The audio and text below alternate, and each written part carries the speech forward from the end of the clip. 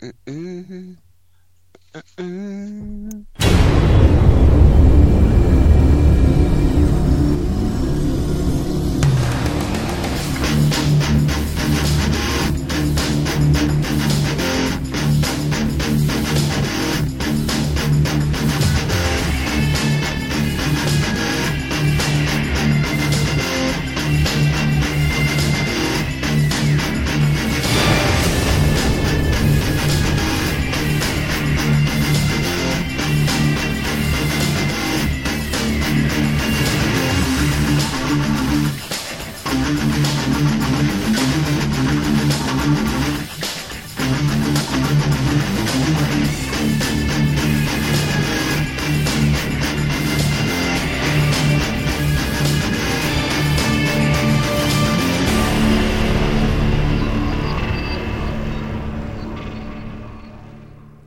And welcome to episode 396 of Geeksters. I'm your host, Ed.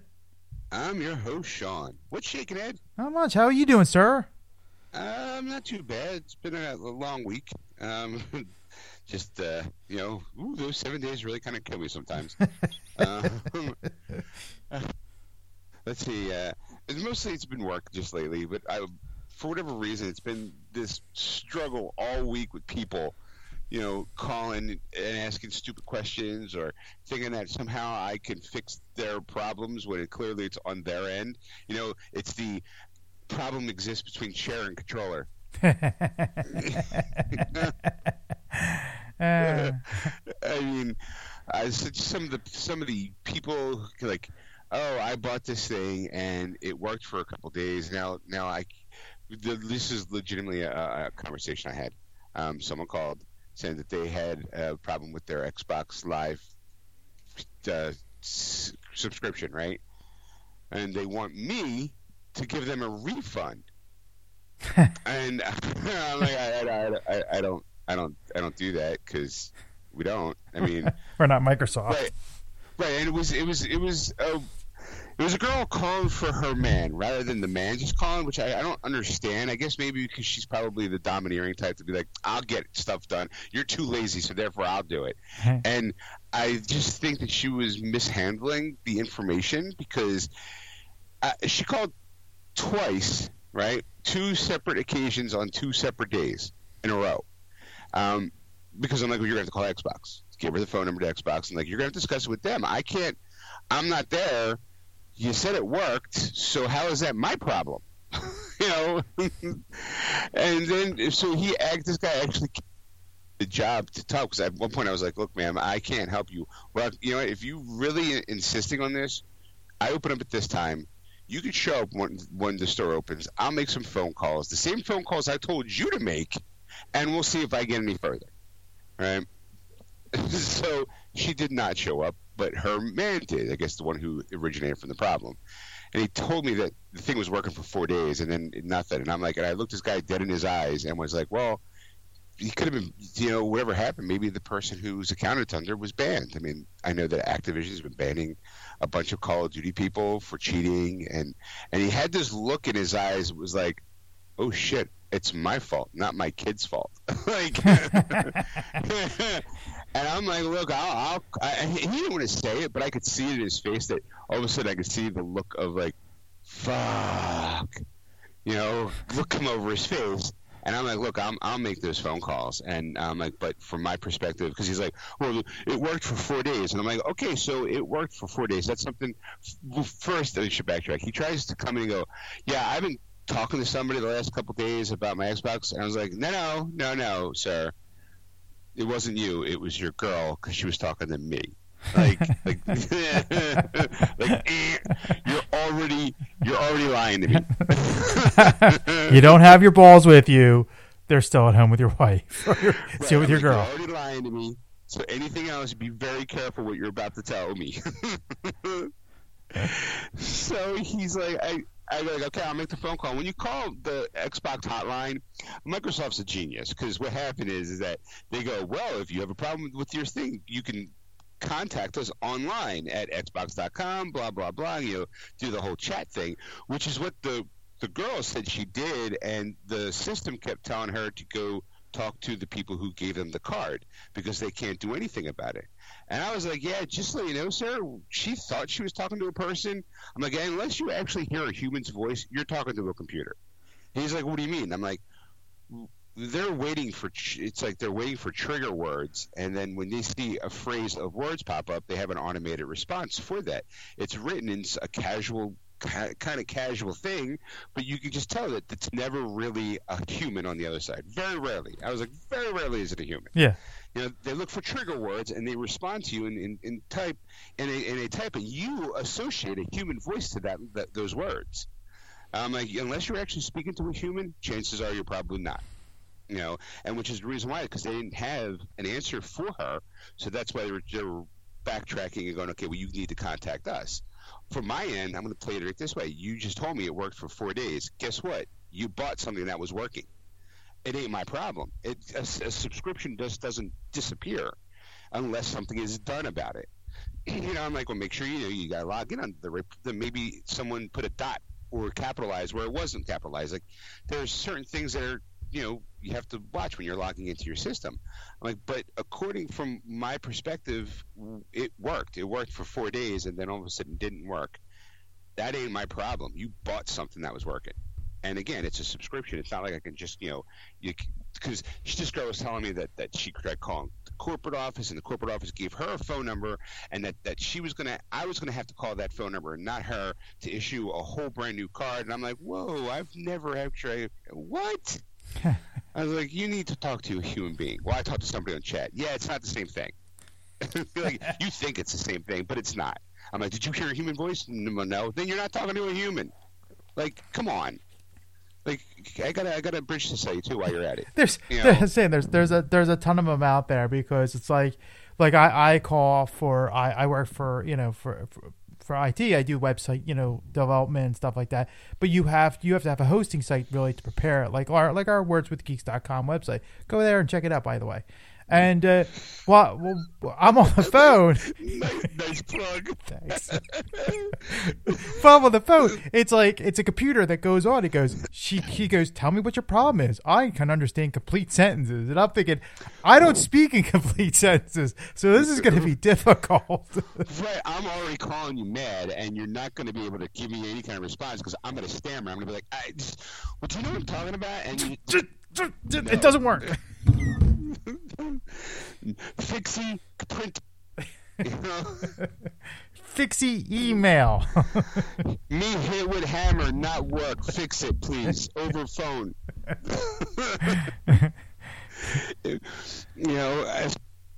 So eventually, what wound up happening is the guy actually wound up buying another year subscription, right? And I was like, all right, go ahead, you can try it, I guess, And he's like, I'll just fight with his bank about the purchase. And I'm like, so you're going to buy this, and then you're going to lie saying you didn't buy it? Like, or are you going to fight with your bank about the original? Like, at that point, I was done. I was like, okay, well, here, it costs this much, the other to buy. Yeah. I told the guy, I was like, look, when you go to Microsoft's website, it tells you, like, hey, if you need more help, call that number. And I was like, you should call that number and get to an actual human. Talk to a human.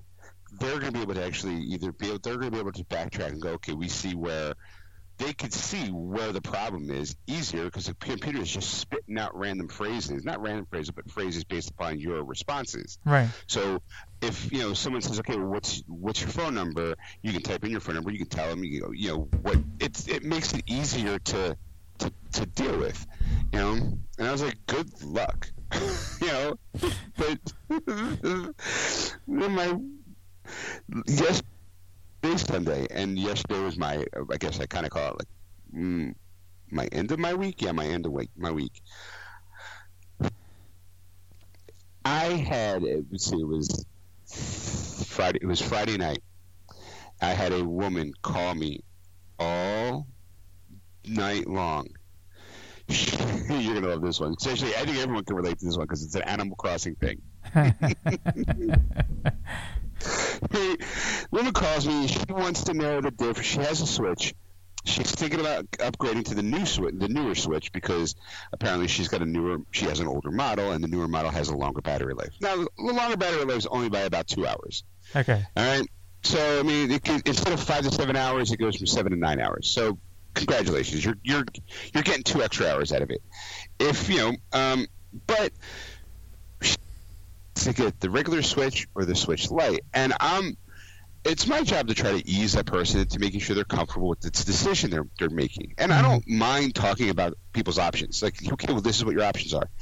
But when you have me on the phone asking with the phrase of "I don't know what to do" comes out of your mouth, I'm done. It's like, I don't know what to do either. This is your choice, not mine. I'm like, I was like, ma'am, I mean, I can't help you make that decision for you. I can give you all the information. Like, do you play it in handheld mode more than you play it in attached to the TV? Well, I always play it in handheld mode. Well, then get the Switch Lite. Well, yeah, but I want, it's a smaller screen. Then stick with the regular. Like, I don't, like, you want me to pro and con this out to you. It's like, look, ma'am, do you want to spend an extra $100 or not? Because that's the difference between the two of them. Like, I don't. And then she's like, well, I don't know how to transfer the information over from one Switch to the other, because that's. And the reason why is because she has a little over 200 hours in Animal Crossing.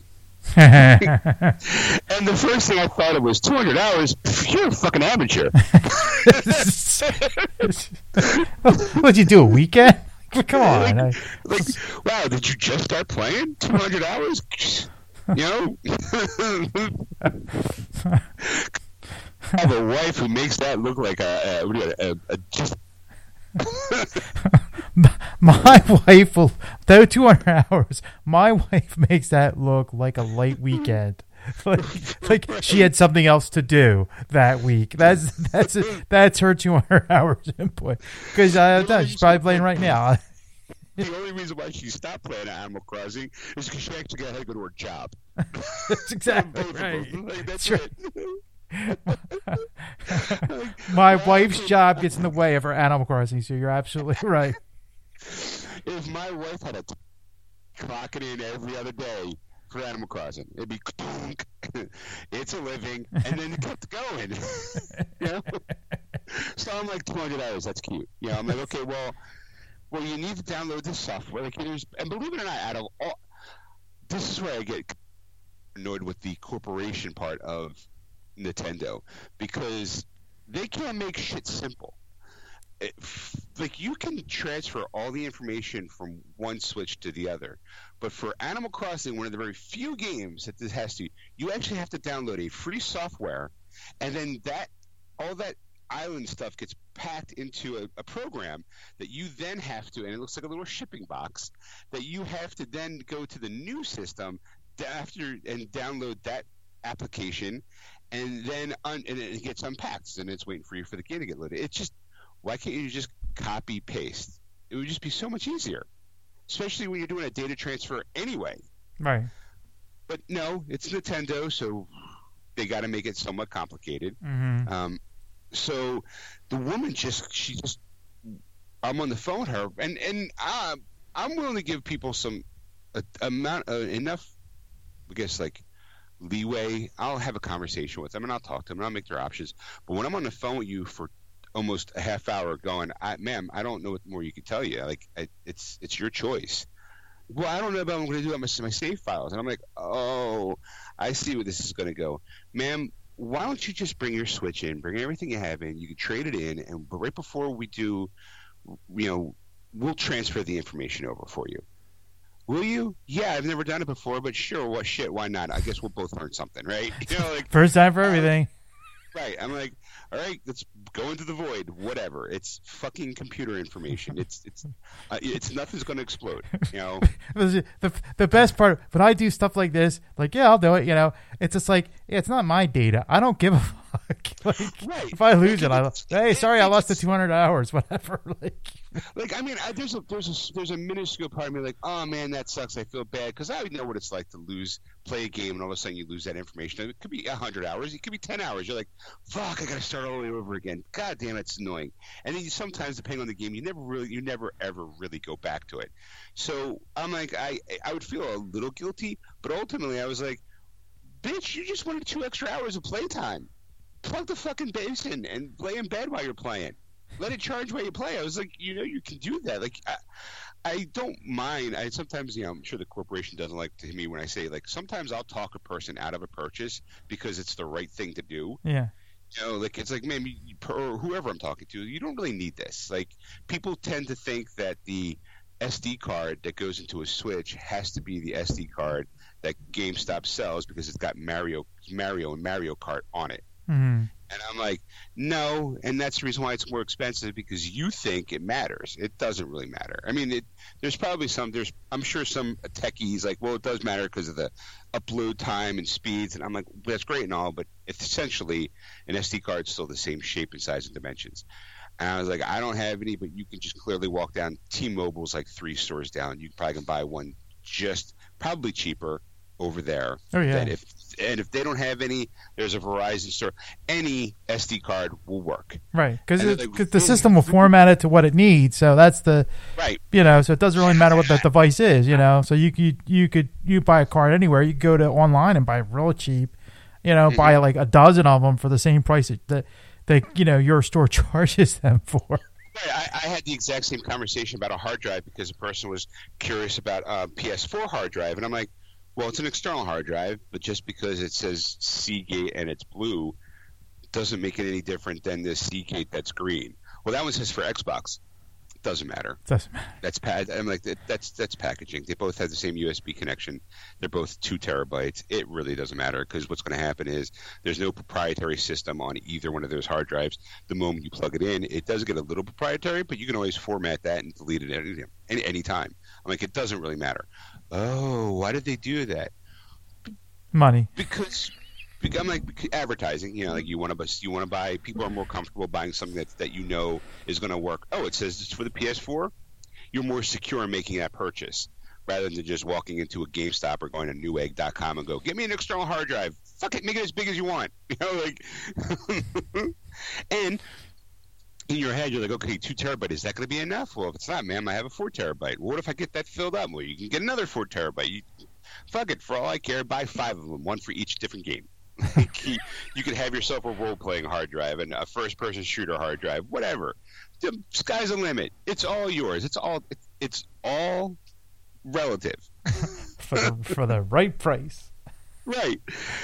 So I'm telling this woman, like, ma'am, you don't really need a new one, but if you put a come one, I do have them in stock. It's so come on in. Now, I work at a mall, and that mall has shortened hours. That mall's hours are closed at 8 o'clock on a weekend, right? Uh-huh. This woman came walking in about 6 o'clock, right? And she wanted to, she was buying she was getting the updated version of the full model Switch. Trades in her old system. Starts where you start upgrading. I turn on the new system, right? Uh-huh. Obviously, right away it needs to do an update on the firmware. Of course. So that takes about 20 minutes. Right. Then I have her Switch and I have both Switches next to each other. I tag which one's the right one and which one's the left one, right? And the actual information from one Switch to the other, small potatoes, right? It didn't take that long. Then on the new Switch, I had to download this Island Transfer software. It's free from Nintendo, so I downloaded it, which took, I think, like 10 minutes because my internet connection is shit at my job. It just is. So I got it, and it took me a couple. I mean, and I quickly, before I read up on it just to make sure that I didn't want to completely fuck it up. Right. Because again, I do feel a little responsible when people come in for that. Oh yeah, because I mean, it becomes like under you now, like that. If something happens, like and then because you're working on GameStop's time or your store's time, that it could be a problem. Right, I'm doing you a favor, but if it goes sideways, I'm the one who gets in trouble. Right. like technically, you're not supposed to do that. Yeah, I know technically I'm not supposed to do that, but we also have to think, like, make the customer happy. Did you want me to get the sale or not? So fuck off. I think I did the right thing. It's not my fault I wound up burning everything to the ground.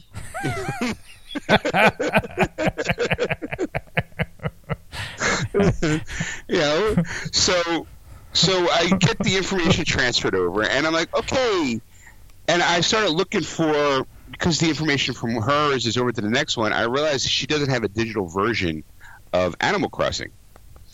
So I'm like, well, did you bring the game? No. So we just did all this information. You don't even have the game that I'm supposed to try to get it to work with. Oh, I didn't think about that. You didn't think about that, ma'am. And I'm like, okay, you know what?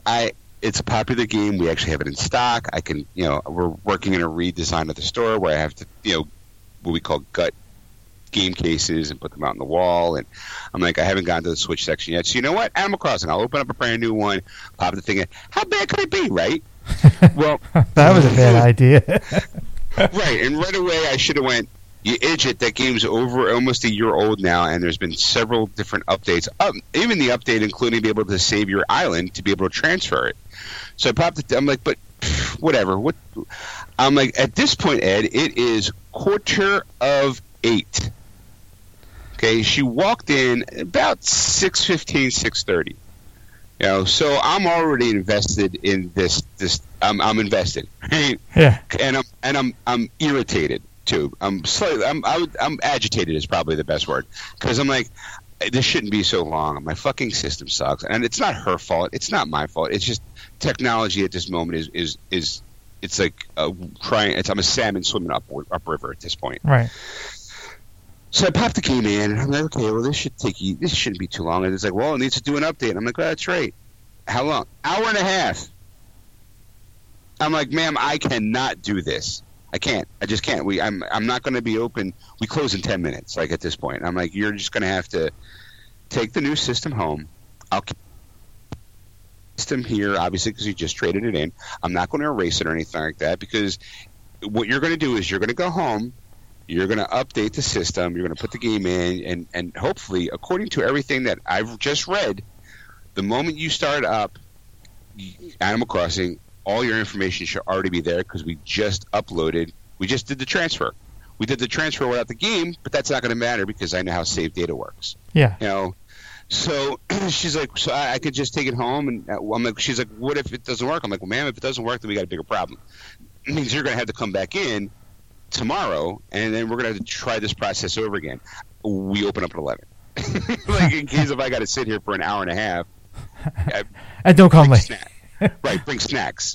And I didn't want her to come at 11 o'clock because I told this other, Stacy calls them Becky's when they're young. They're too young to be Karens.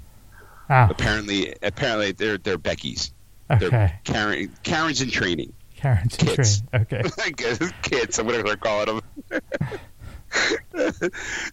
So I told this Becky, we open up at 11 a.m., and I expected her to be there at 11 a.m. to have me make all these shitty phone calls to Xbox. Oh, okay. Right, that's right. Because I was, I already set it up. I'm like, because my Saturday, like, the woman came Friday. This other woman's been calling 2 days with this Xbox thing, to a point where I got so frustrated. I was like, you know what?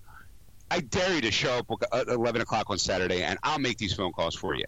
Like, kind of, right. And I expected full force to her to be showing up, like, at 10:30, waiting for me to raise that gate, waiting with all her phone numbers and shit. She didn't. Like I said, her man showed up, like, almost like halfway through my shift. Like, obviously, it wasn't that important to him. Right. And I was worried that this woman who was having problems with her Switch or this transfer was going to be like, oh, my God, she's going to have a problem. She's going to have these two people waiting for me at 11 o'clock in the morning when I open up being problems. I'm like, I don't have the patience for that. Like, I can tolerate maybe a little bit, and I can, I'll bite back on the stats a little bit, but maybe one at a time. I can't. I'm gonna get 2 barrels of this. No. That would have been no problem. That would have been no brainer for me. I mean, I guess because I would be like, I would have kicked off the update on her on her Switch, and while the update was happening, made those phone calls, and then just like, because that's what you're basically going to do, is going to sit there for an hour and a half waiting for that thing to update, for. Yeah, I mean, it really would be like, okay, man, I'm going to plug it in, do it, and go about your business, and I'll see you in about an hour and a half, like set a timer. And I'm handling it. It's just juggling, it's just spinning plates. Right. I can spin plates just fine. It doesn't mean I like doing it. No, nobody likes doing it. Especially when it's plates that I'm spinning that aren't my fucking plates. Right. Like, I gotta babysit this while I gotta bitch to somebody else about that. It's like, oh, come on, I just want to. And I'm going to do this big giant reset. Again, it's making the store look different than it was like a week ago. Like, whatever. But I was like, look, man, with the Animal Crossing issue, I was like, look, just call the store tomorrow. If it doesn't work, you're going to have to come in. If it works, just call me. Let me know. Fortunately, Ed, it worked. She called about around noon. She's like, hi, this is so and so from last time. I'm like, oh yeah, I remember. How'd it go? She's like, I want you to know everything worked perfectly. The moment I started Animal Crossing, I got my island was there, and her island's called Fun Time. So maybe in case she listens, she knows I'm talking about her. I'm like, oh, that's great. Like I was genuinely pleased when something works out for somebody, because I don't like having, I know how difficult it can be when you want something done and it doesn't work. So it made me happy that not only did it work for her, but that we took the proper steps, because I was concerned that I did unpack all the information before we actually installed the game. In my heart of hearts, I know there wasn't going to be that big of a problem, but some people don't. If it's not A, B, C, and if you do A, C, B, some people freak out because they think that B should come before C, and I'm like, well, it doesn't matter. The steps don't matter because it's all there. Well, I don't say why. Then why are you doing that? Why? How come? And it's like, I'm the professional. Take a step back. let me do my job. Just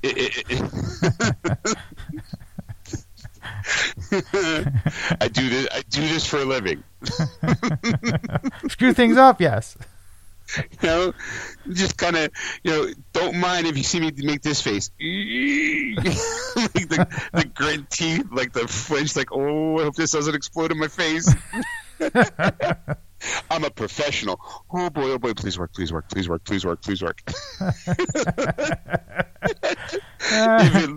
it works, I look like a hero and a magician, and they'll be so happy. If I go, yeah, I just inside you're going, whoo, I pulled that out of my ass. But I can't show that. I'll be like, yeah, sure, no problem, all in a day's work. The moment they turn around, you're going, oh my God, I can't believe that worked. Holy crap. That's every day of my life. It's like, this computer stuff. And I'm like, yeah, okay, sure. You sit in front like, oh fuck, like this is gonna be a problem. And you fix it, and they're all like, oh my God. And it's like, yeah, I know. And then you're at your head, like, oh my God, I got it to work. You're a hero. I can't believe you made it. It's like, for me, it's like, oh my God, you made my son so happy. I can't believe it. Thank you so much. What do you say tonight, man? Thanks, mister. Sure, no problem. And then the moment they walk out, you go, give me a second. I go in the back, and you shut the bathroom door. And I'm like, I can't believe that fucking worked. I'm like, oh, who knew? I pulled it off. Like, wow. And sometimes be like, Sean, did you know it was going to work? Not a clue. Why'd you do it? No, I had to do something.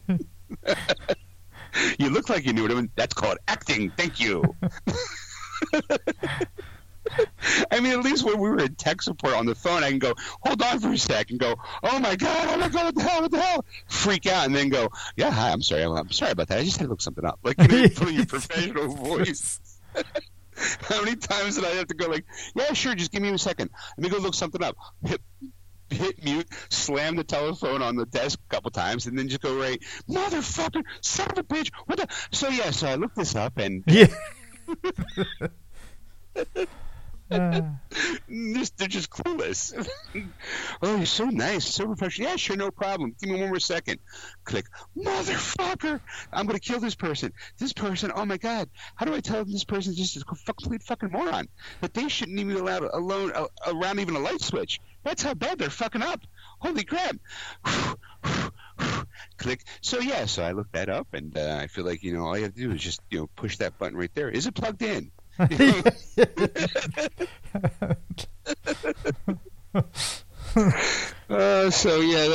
the last 48 hours of my job, the last 2 days of my job, have just been like, it was just stress. Stacey and I did start watching a new TV show.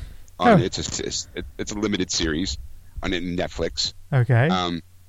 It's called Behind Her Eyes. It's weird. It's not really weird. It's I'm only 4 episodes in out of 6, so I mean, there's some twists and some turns in it, but it's more like you just go, okay, somebody's dead, husband and wife are in this loveless marriage at this point. There's a girl who's sleeping with the husband, but friends with the wife, and now it's all like with some weird shit going on with dreams and reality, and you're like, okay, and I'm like I said, I'm only 4 episodes out of 6, so now all the craziness is going to start getting cranked up. So it's not bad, but it's one of those shows where you start off and you go, oh, okay, what's going to go, and then you start going, when you're watching a show or you watching a movie and there's no redeeming qualities to any of the characters, so you just kind of go like, yeah, I don't give a fuck what happens to any of them. Like don't act like the victim when you're half partly the blamed for this. Like, it's not like, come on, you're the one who wanted to fuck him, so don't you can't. You knew he was married. Not only did you know he was married, but you're hanging out with his wife as if you're besties, and then you have the right to act. You can't act the victim in that. Mm-hmm. It's like, so whatever happens to you, I have very little sympathy for you, unless it's like, oh my God, this happened because some obscure thing happened.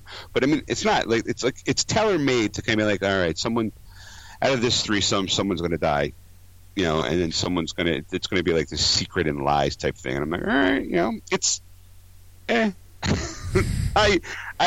kind of, both Stacey and I kind of talk at the TV about that, like push pause. Like, I can't believe that. That seems like bullshit. One of those TV shows. I did watch a movie today. Okay. My sister was kind enough to tell me that she subscribes to HBO Max. Okay. So she just signed up. So she was nice enough to go, hey, here's all the information. Go have fun. Like, kind of like what families do with Netflixes and Hulu's and all that kind of stuff. So I'm like, okay. I was going to get it next week anyway after I got paid because, I got the Kong and the Snyder Cut thing coming up. So I figured, fuck it. Thanks. So I went through, and I have some – through my Roku, I think I'm having some issues with the apps. I want to try it through my Fire Stick. But I watched The Little Things with Denzel Washington, Rami Malek, and Jared Leto. What a piece of shit. It's like a little over 2 hours, and it just feels like it wants to be like a poor man's Seven, and there's no real payoff at the end. It just halfway through the movie they introduce Denzel Washington's a cop from a small town. You find out he goes back to L.A. to get some evidence. He doesn't want to go because he used to work for the department that he's going to visit. And apparently, Rami Malek is a current police officer trying to find a serial killer, and no leads, no nothing. And this is kind of similar to something that Denzel was working on when he was in that department in California, and it kind of ties into each other. So they kind of work together. Mm-hmm. And I say kind of because there's one that's to be like, oh, and it's also starts off by saying it takes place during 1990. So computers look old. There's no cell phones. So there's a lot of phone booths and long way of doing things, mm-hmm. And understandably so, in order to try to build up that, like, oh, this person just left. How do you know where they're going to go? Because you know why? There's no phone to track them, or they can't call when they're in trouble. Mm-hmm. And it's standard stuff. But about halfway through, they have a person who's a good suspect, and it's Jared Leto. And Jared Leto plays it really well and plays it kind of creepy, and you can kind of tell, like, okay, he did it, and he's kind of fucking with Denzel a little bit, mm-hmm. just a little bit, because Denzel's snooping around trying to get information on him, and it's not really working. Jared's character is kind of clean, but everyone kind of feels like this is our guy. So it culminates in like a Denzel has to leave a car that Denzel and Malik are in the car, basically casing Leto his house. Mm. And Denzel's like, I need some Do you think that that store down the street has battery watches? Why he needs battery watches at whatever fuck time of night is beyond me. And he's like, do you want anything? And he's like, yeah, give me some coffee. He's like, okay, fine. And then walks off. But as he walks off and down the street, then the phone outside of Leto's place, then the phone booth is ringing. So Malick, for whatever reason, gets out of the car to answer it, and it winds. And it's a moment in movie where you go, it wouldn't work because since Jared Leto doesn't have a phone, you think, okay, well, maybe he's calling to kind of fuck with him a little bit more. Mm-hmm. But as Malick picks up the phone, goes, hello, you hear, boo, and it's Jared Leto standing in the street. I'm like, well, clearly it's not. He didn't call because you know why? There's no cell phones. Like, right. So it was just some random phone call that dickhead decided to kind of answer. Like some people just do that. Answer. You never know. You answer a payphone and it'll be like, I need help. Quick, call the police. Like, or you stumble into some sort of low rent adventure movie. So Leto tells Malick, because again, I'll take you to where one of the bodies at, but Denzel's nowhere to be found because he's down the store. So there's like this big, like drawn out, like car, like not car chase, but like I'm going to follow him to the spot. But Denzel gets kind of claw lost, and it really does almost accumulate, sets up. And the reason why I say Poor Man's 7, because it looks like the final scene in 7 is where this part of the movie was shot. Because you have Jared Leto going, oh, I think I buried the girl over here. So he hands Malick a shovel, and he has Malick digging, and he goes like, oh, you know what? I'm sorry. You know what? I think it's over here. And so Malick is kind of an egotistical kind of jerk, and he goes over and starts shoveling again. And I'm like, clearly Jared Leto is pushing all your buttons because you're getting tired, but you're too stubborn to say, fuck you. You dig. You got to do it for whatever reason. And Leto's like, I'm going to, it's a shame that you took your parent. He's like, I got to let you know the secret. I've never killed anybody in my entire life. And you're like, you just kind of don't believe him. But you're not really sure because there really is no physical evidence to prove that he's the killer. Mm-hmm. Right? And he starts riling Malick up. And you know how at the end of 7, Brad Pitt shoots what's his face? I think he shoots him. No, does he shoot him? Yeah, he does shoot him. Mm-hmm. He does shoot Kevin Spacey at the end. Spoilers for 7. Well, Malick does something kind of similar. Except I was saving that movie. It's been over 20 years, and you fucking ruined it for me. Thanks. Sorry. Spoiler. The bad guy wins technically in 7. Yeah. In a way. Here, Malick, again, is going to spoil this one too because I feel like I want to save everybody 2 hours. Swings the shovel, hits Leto in the head, and winds up killing him. Right? No evidence. No nothing. There's not even a fucking body for him to go, yeah, I did it, and it was self-defense. Like, he cold-cocked him and wound up killing him. And I'm like, and that was probably the only time I got a reaction out of the movie because I was like, oh, wow, I didn't see that coming. But the whole hour and 40 minutes, I'm just like, it's so slow and so draggy. There's like nothing. It's trying hard to be some psychological thriller, and all it just winds up being is just boring until that moment. And then, Denzel finally catches up to him, and he's like, yeah, I don't. And then Denzel, tells him like, this is what you're going to do, and basically helps him cover it up. And the reason why he helps him cover up because there's like these little flashbacks to what happened to Denzel during his time when he was working there, and he accidentally shoots a girl who could have led them to a killer that was similar in the case, and because he's a good cop.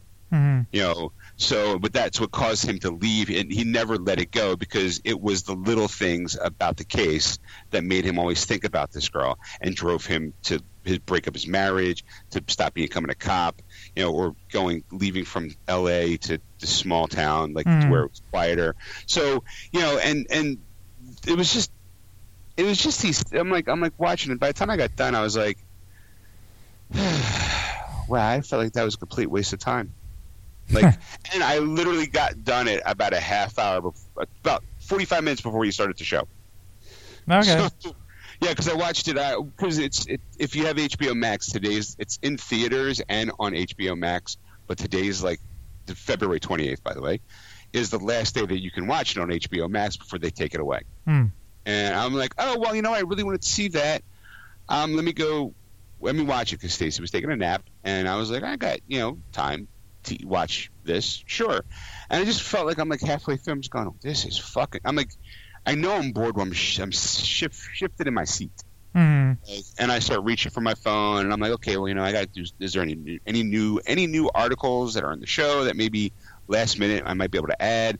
Like, and in this movie, like I said, it's trying really hard to be a smart psychological thriller, and it just wound up just dragging. I'm not saying that the acting was horrible. I'm just saying the movie itself was just bleh. I was like, yeah, all right, I can. I mean, outside of him getting whacked, killing Jared Leto, like there was not even any proof that he actually was the killer. Like, so it's like this empty, like Malik just flat out committed murder, and Denzel helped cover it up. Told him, because there's nobody else, there's no other witnesses.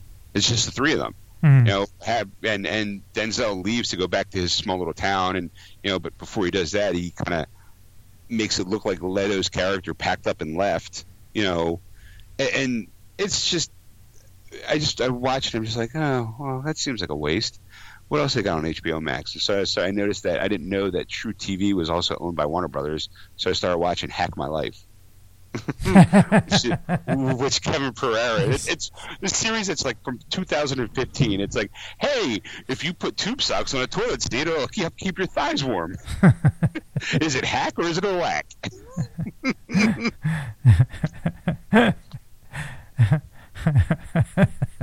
And I'm like, okay, well, I got to watch like an episode and a half of that before, because I was, we were a little late getting on, but I was like, all right, well, it is what it is. I'll watch that for a second or two, and that was it. Also, I did also finally finish Valhalla. Oh, okay. A little over 160 hours. There's probably a few things I probably could do, like I would say like extra trophies that I could pop, if I wanted to. And I think I'm done the game because I'll be honest, the ending kind of left me kind of empty. Hear me out. It's not because I didn't think that I thought the story was good, but I haven't seen any end credits.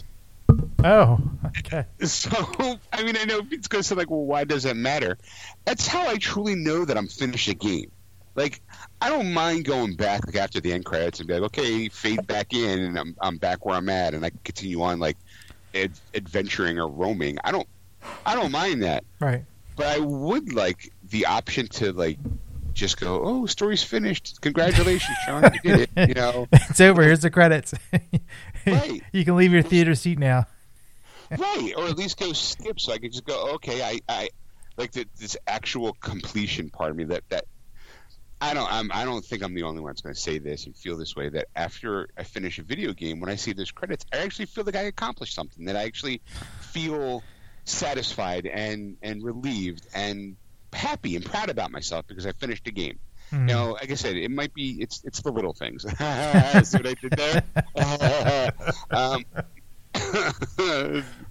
Stupid. It was unintentional funny. So like I finished it, and it was like, okay, I finished the plot line, and then I got some questions about like the ending. And I'm like, well, that's what Assassin's Creed does. It leaves you with a little bit more, some questions are like, oh, what are they going to do next? Because it leaves with this cool little cliffhanger, kind of cliffhanger. And I'm like, all right, well, let me go back in and finish up a few other things. One of the things I needed to get was Thor's hammer, because you're dealing with Vikings and Norse mythology.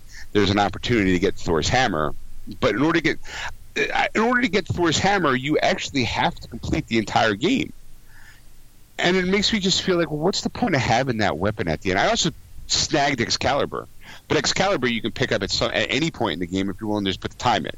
Because it is really like you got to kill a certain amount of people. You have to go through these tombs to find these plaques, and then you find a place where you put those plaques, and then it unlocks Excalibur, and you get to pull Excalibur out of a stone. So it's like you can do that, and I can like the last couple hours of the game, I was wielding Excalibur. Mm-hmm. But I was like, okay, well, in order to get Mjolnir, you need Thor's. You need basically Thor's helmet, Thor's cloak, his armor, his gauntlets, his pants, and his shoes. Like 5 pieces of armor.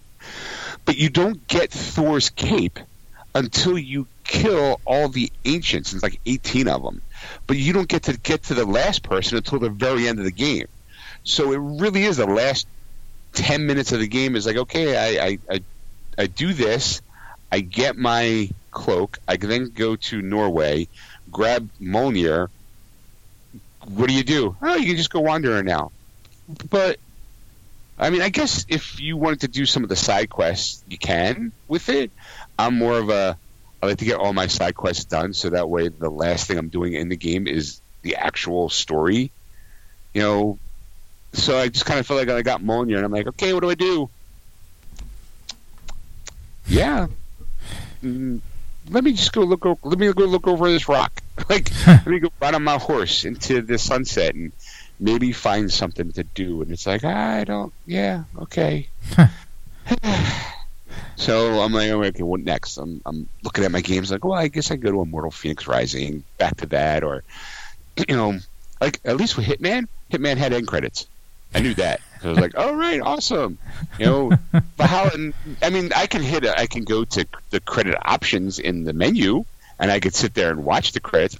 But I don't really want to watch the credits at all. I just want to see them pop up. You want to earn them. That's like when they pop up when it's done. You earn that. That's like the you earn that. There's like this calm that comes over me. It's like, now I can just kind of sit here and just kind of mellow out while I'm watching these names of people whose names I can't pronounce. I don't know them personally. It's not like, my buddy Chuck, he was the lead art designer in Valhalla. I'm not even waiting for that name. I'm just like, I just sit there and I go, yeah, I did it. I finished the whole game. It was fun. Like you kind of reflect on the game itself. At least I do. I don't know if everybody else does. And I'm denied that, Ed. I don't want to push a credit button and go like, okay, now I can see credits of names I don't care about to kind of ponder about the game that I just played when I just did it right now with you. So I'm like, now I'm just like, okay, what am I going to move on to next? Okay, that was my weekend. How was yours?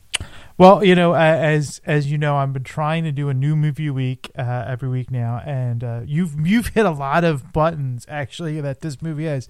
2015, because you said that was Hack My Life. The show came on, okay. So you got to put that into the list. A terrible movie. With the little things. I didn't see the little things. All right. But Thor's hammer. That's the other hint that you could say out of those 3 things that you could put together what this movie was. Okay. Thor's hammer, 2015.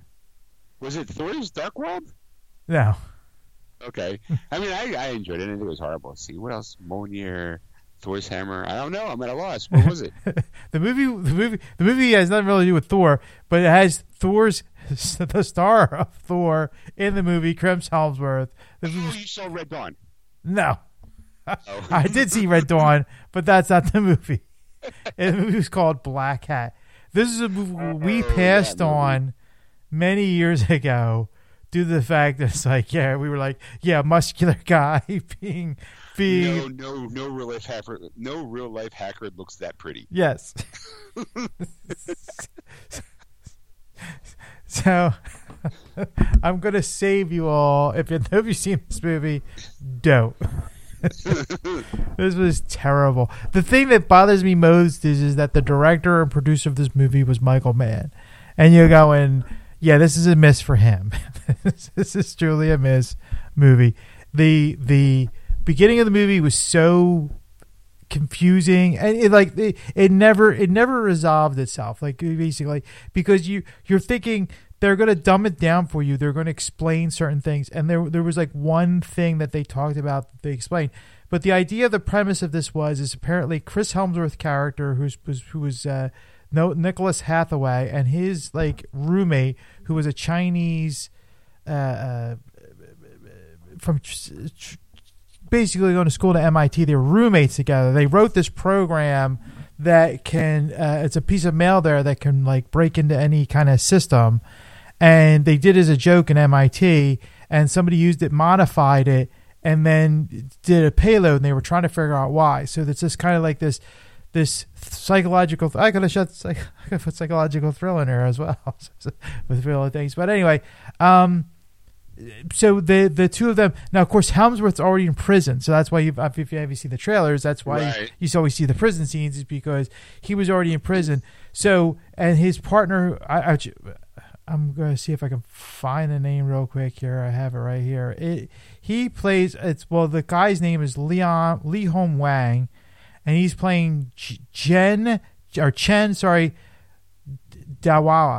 And the thing is, they don't really give their names too much. So you really, other than Hathaway, the Chris Hemsworth character, you really don't know who these other people are in this movie. So the Chinese, and because a nuclear reactor blows up in a foreign land, I think in China or something like that, and they now like the Chinese government is asking for help because they know it's a hacker that did this, and that the guy who was the guy I can't even pronounce it, Lee Holmes' character, because I'm not even going to Chen, I was going to say, wants their help and cooperation for this, and of course the U.S. goes. They didn't want to do it at first because they're like, they're going to get into our systems. They're afraid that that's the reason why they want to partner up. And, Viola Davis is in this, which she did a really good job. I mean, I think she's probably the only actress that did a great job in this movie. She plays an operative, like I don't know what branch of the government she plays into, but she goes, we got to do something, because it's the first time they're reaching out for help for a partnership, so they do this. So that's the thing. So the first thing they do is he explains that this is a program that he wrote and somebody modified it, must have found online, modified and used it, but I need the architect who didn't, and of course that is Chris Hemsworth's character. So he's in prison, so he decides to make his own terms because they were just going to furlough him for a couple weeks, like basically gave him a vacation, and then he'll be right back in prison. So he goes, you want me out, you have to commute my sentence, make me a free man if I get the guy, if I find the guy. So now like they partner up, of course they were roommates, they're friends and all. And at first it's like a problem with him actually touching technology, Chris Hemsworth, because he's a imprisoned hacker, so they don't want him to touch technology. And you're going, well, I can't do it unless I have the technology in front of me, kind of thing. So eventually that goes away, so they get close, and they find they call the bag man, which is the guy who gets transfers the information back and forth, and like some of it was interesting in that way, but like if you don't understand technology at all, like this, you'll be lost. Like this is not a thriller of a movie that you go, yeah, I can follow along enough to understand this, because some of the things that they're doing, you're like, it's like watching that new Fantastic Four movie, and they're sitting in front of screens. You have no idea what they're doing. Right. That's the idea of it, kind of thing. And then finally they let you on something, and you're going, oh, okay, they're looking at bank accounts. Why? You don't know. They don't lead you. They get you to a point, and you're going, okay, I guess I should be kept up on this. And I'm thinking, I know computers, and I'm like, I don't know what they're doing. Unless you're, and then they flash screens, and he's like on a Unix system, and he's putting in root, and he's putting all these like commands in, and you're going, yeah, nobody other than Unix and Linux people only will know what this guy's doing and if it's correct or not. Because I'm like, I don't even know, right. because it's a flash. It's not even like you're sitting on the screen for a good few minutes and going, okay, that's the command for this, and blah blah blah. Like some of the commands I knew. I'm like, oh, okay, I know that one. Oh, that makes sense. Like that kind of thing. But after a while, I'm like, I didn't really care. I was like, you know what? It's too fast now. I can't keep up because they're typing in way too fast. And you know it's not him, because it's always like you see his face and then you see the screen, and it's like and you could tell the way he's typing and the way the types, the clicking sounds that you would get off a keyboard are two completely different things. Right. So it's like, we'll fix it in post. We'll fix it in post. It's like that kind of thing. And then, of course, though, like midway through the movie, because that was the other thing. Like his roommate's sister, she's apparently another tech, but she works in the private sector, and he goes, "Well, I need a network person I can trust." I don't know what she was supposed to do in this movie because she didn't do much like through the movie, like kind of thing until towards the end. Because at one point, and it's like you knew it was coming. Like it was that moment you knew it was coming. I'm like, I didn't even know it was Michael Mann until after the film, the credits started rolling. I'm like, oh my god, Michael Mann directed this. Shame on him, kind of thing. But there was a point though, you kind of knew it was coming.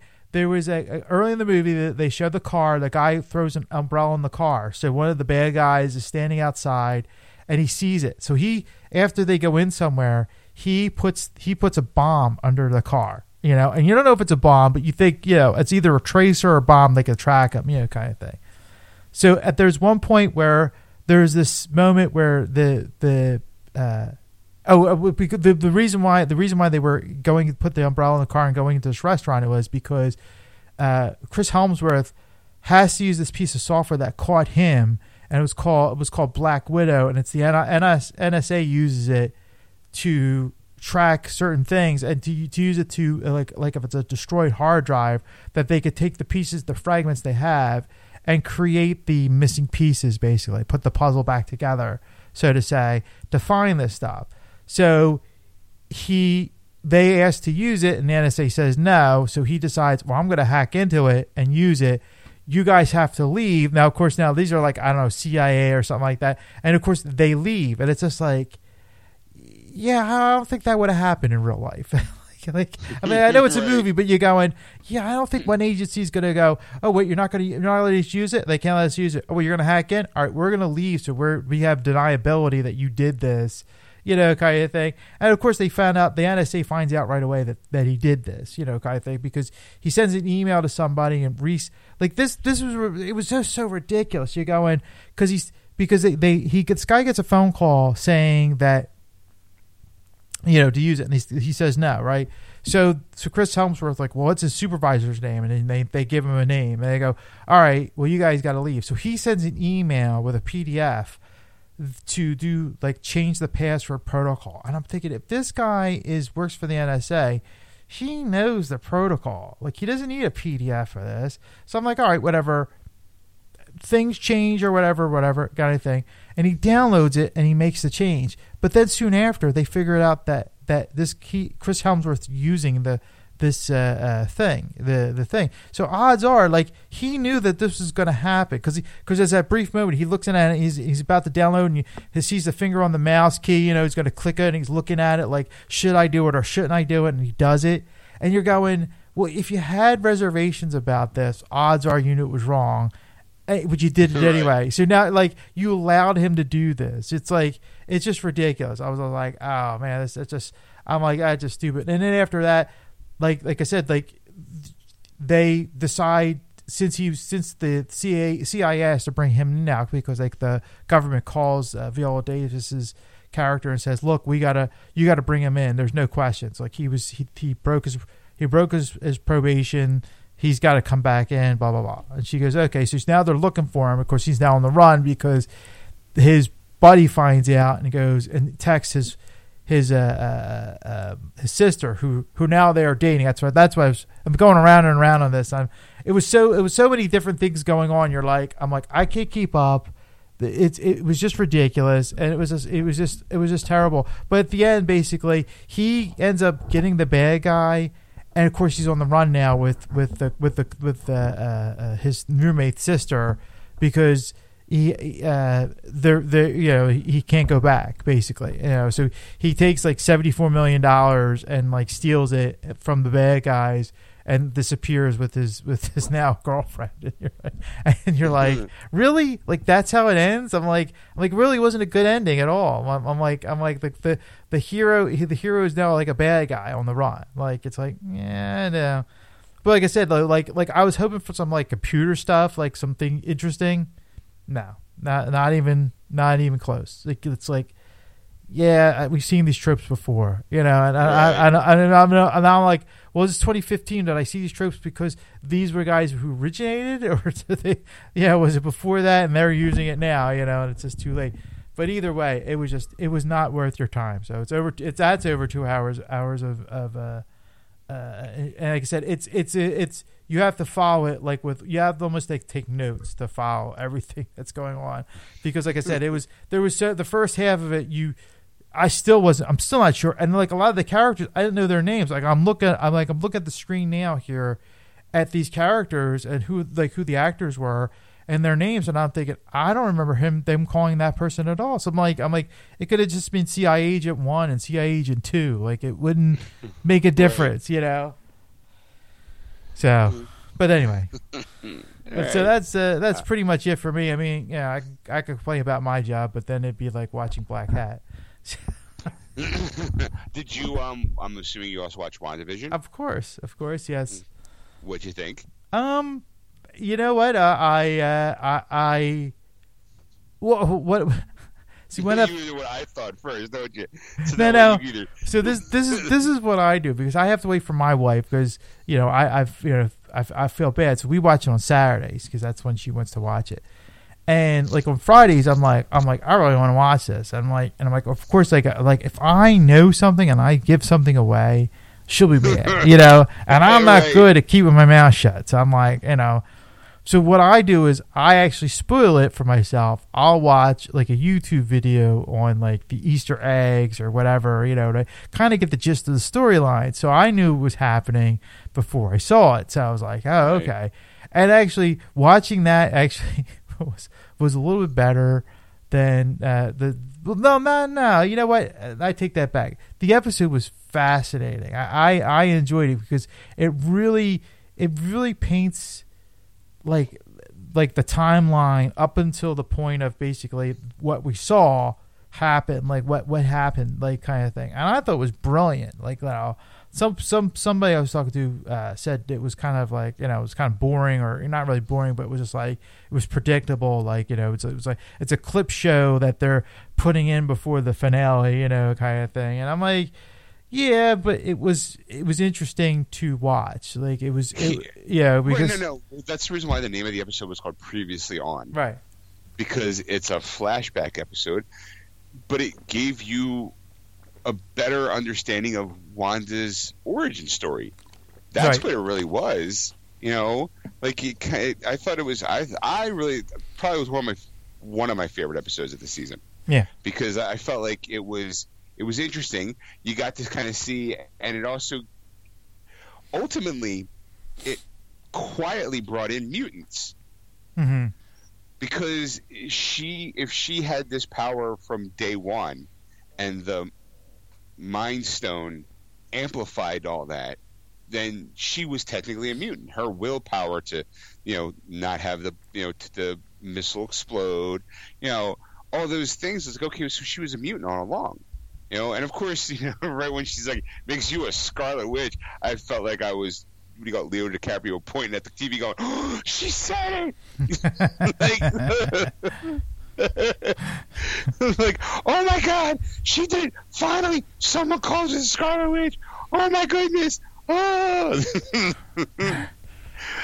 And I liked how they kind of showed you, like, clearly the head of S.W.O.R.D. is a lion jerk face, because the clip he showed everybody made it look like Wanda broke in and stole Vision. Right.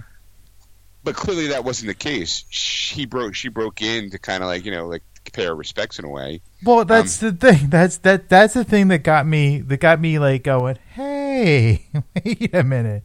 There's something a little off about this, because basically, I guess we could spoil it at this point. I don't. Can we? Or yeah. Sure. It's been it's been a couple days, but by the time they get to anybody who's some people probably out there going, well, I was going to wait for the whole show to be done so I could binge watch it. Whatever, I don't care. Then you know what? That's on you. You can't go 8-9 fucking weeks without hearing one spoiler. And if the one before the finale, if you got this far in watching, not watching it without spoiling it for yourself, then you're a first-time listener. Welcome. Right. This must be your first episode, because guess what? We're gonna fuck it for you. So if you don't want to know about it, fast forward, skip a few minutes. So Ed, what were you gonna say? So the thing is that like there, because like that was the thing, like watching the Easter egg episode really kind of points things out, and you're going, hey, yeah, because after I saw it, I'm like, now it makes sense, because like at one point she basically builds Vision out of thin air, but like out of a wanting or right. Her grief is what it really grief. comes down That's to. it. That's what I was looking for. Right. So out of grief, she builds basically the Westview hex as it is, builds Vision out of this. But there was one scene where they were tracking Vision in the hex. Well, yes, I was going to bring that up. Okay. Like, how do you? Yeah, like, go ahead, keep going. Well, I mean, basically, it just comes down to a question. It's like, well, how did, if they were, because they were saying like they were tracking like by the vibranium that's in his body and all, and I'm like, well, how would, like, I guess she would create him as she knew him, so that would be like part of it, like. Right, I would assume that she created vibranium out of thin air. Thin air, right? But it just makes me go and like, well, if that's the case, then like you know what I'm saying? Like, why would they track him? Like, was he concerned that it was really gone? Because that's the thing. Like when he said she broke in and stole Vision, I believed him, because it was just like, it was like, yeah, it makes sense. They're tracking him through their scanning systems or whatever they can do to penetrate the hex to find him, and they're tracking the Vision, that way, and you're going, oh, okay, like it makes all sense. But then you go, wait, she didn't steal the body, like then right? Then how are you tracking him? Why are you tracking him? Like, yeah, like it does pose a question, because that's what I was going to be. I'm like, well, if she did create that Vision out of thin air, how could they have tracked him? But unless they, in my head, okay, this is where I filled in logic. Mm-hmm. In my head, since she created Vision out of thin air, she must have created the vibranium. They know what his signature is like because they have Vision in front of them. Mm-hmm. So they can fine-tune whatever frequency that vibranium bounces off of or whatever. Maybe there's some sort of scientific thing like, oh, we can see Wanda, therefore we can see Vision because Vision's standing right next to her. So let's track him based upon his readings, what we see on the what do you call it, the chart or the scan. Mm-hmm. Maybe to me it was like it's one of those like, oh, can I fill that logic gap myself?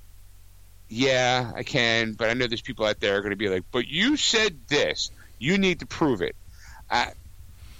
So I mean, I don't know. I thought it was interesting that it was just them. I thought the Wanda and Vision scene, between the two of them when they're in the Avengers mansion, was very soft and sweet and very poignant, and made you choke up a little bit. I was like, oh, you know what? I never really thought of it that way. I guess that's right there. That's good writing. Is the way I kind of feel about it. I never heard it described in that manner. So because I never heard it, to me it means good writing. They write good. I thought the whole thing was really good. Like I said, it was one of my favorite episodes of the season because I felt like it gave you a backstory on Wanda. It gave you some so this kind of filled in her origin story almost. In some weird way, it kind of retconned mutants too because of how she had this ability from day one. That she was inherently born with this ability, which in the witchcraft world is supposed to be a rare thing. So, I guess there's a name for it. It's called the Scarlet Witch. Like, oh. But what's weird is now it makes me go, okay, well then why was what's his face so adamant about wanting to know if she went by any other code names? Like, remember when he was like, is she like, you got Iron Man, you got does she have any special funny names? You're like, well, no. Like, I don't. Did you just set that up, or did he know that she was already a Scarlet Witch? Because of the way he was poking around for that, like, does she have any code names? It's like, well, why does it matter? She's Wanda. That's everyone calls her Wanda. Why does she need a special? She's not Iron Man. She's not the Incredible Hulk. She's not, Thor's Thor, but she was always just Wanda until to that episode where she's like, and I thought the what do you call it? The aesthetic of her floating in air and the purple and the having the kids on like these leashes around their neck. I thought that was a striking image. Mm-hmm. But in her full villainess, I don't even want to call her a villain because so far I don't think she's really done anything bad per se. Like, I think she's been pushed. I think she was trying to push Wanda to find out more about her and be able to find out where her source of her magic was, right? To be able to try to tap into it so she can leech for it for herself. But then when she finds out that she didn't learn it from anyone. She's inherently born with this ability that makes her more valuable and more like, oh my god, fuck, like what happens now? Only problem I have with everything is her putting the kids in quote unquote mortal danger. Because at this point, Wanda should know that she's created all this. This is a manifestation of her grief. That the kids technically aren't real. I mean, they may feel real to her, but technically they're not. In a way, you know what I mean? Well, that's the thing. Like I think because this is based off the House of M story, which I have never read, so I don't know much about it. But I was trying to find out information about it. But because like Agatha Harkness is actually not like the evil character.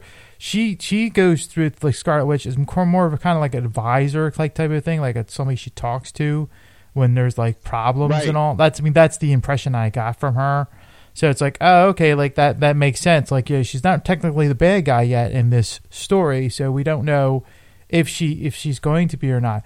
But then her kids that are they were like you said, they were manifestations of her grief, and that they point out that they weren't real, but eventually they do become real characters because they do have a storyline.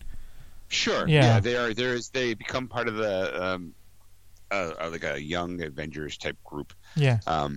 Wiccan and Speedy. Not yeah. Speedy. I think so. But yeah, I mean, they are in the Marvel universe. They do become something.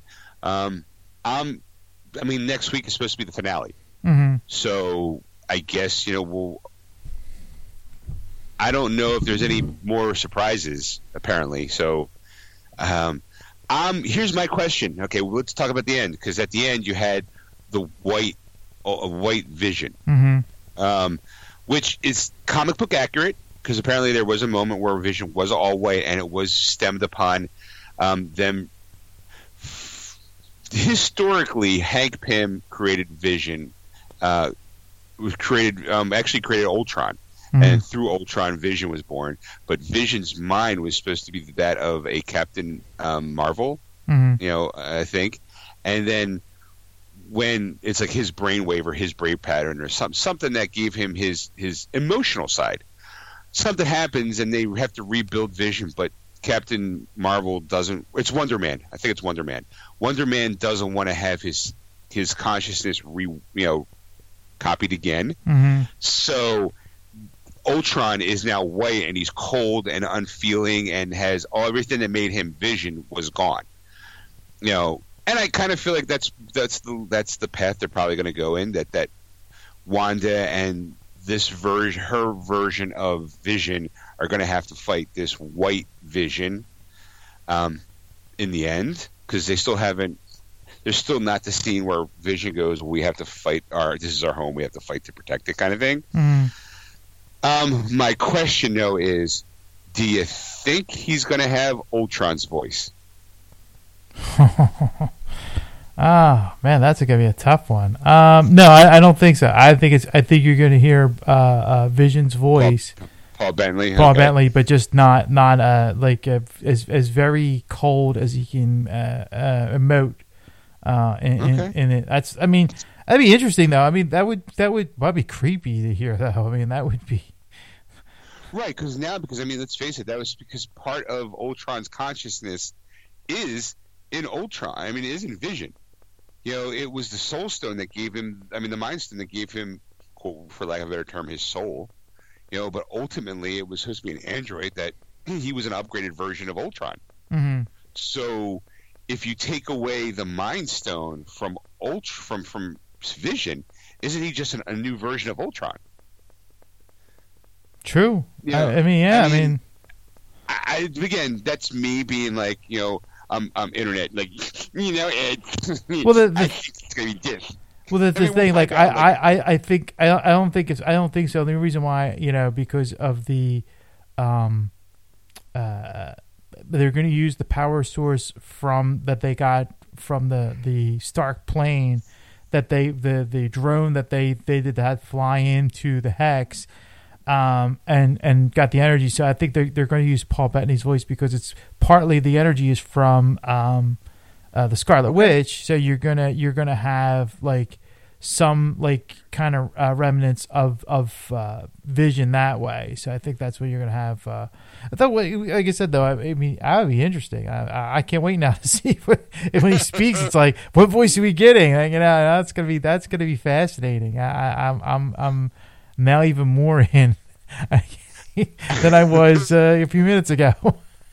I was really I like the show a lot. I don't know if there's gonna be a season 2. I doubt it, because if they're rumoring her to be the big bad guy, for the Doctor Strange 2 movie, who knows? Right now, I hope it's a satisfying ending, because I really enjoyed the entire show. Mm-hmm. So I'm not saying I don't think any episode was weak. I do think that there were some better episodes than others, but I did overall, I like where the series was going. And I know that after this Friday, we have 2 weeks before the Falcon and the Winter Soldier start. Yeah. So I'm like, woo, woo, woo, wee. Yeah. Oh, okay. So, I think anything else exciting happened to you this weekend? Well, I did forget, and as we were talking, it did hit me that I did watch last week. You were talking about a documentary that was on Tubi. It was the Chris Claremont's X-Men, and it was about the documentary of basically Chris Claremont writing 15 years or 17 years of X-Men from like the 70s to like the 90s, almost 90s, when Jim Lee pretty much took over the run after that type of thing. And I enjoyed that. It was a really good pick there for you. I like the recommendation because it was good. I mean, it was a put it. I mean, it was just that.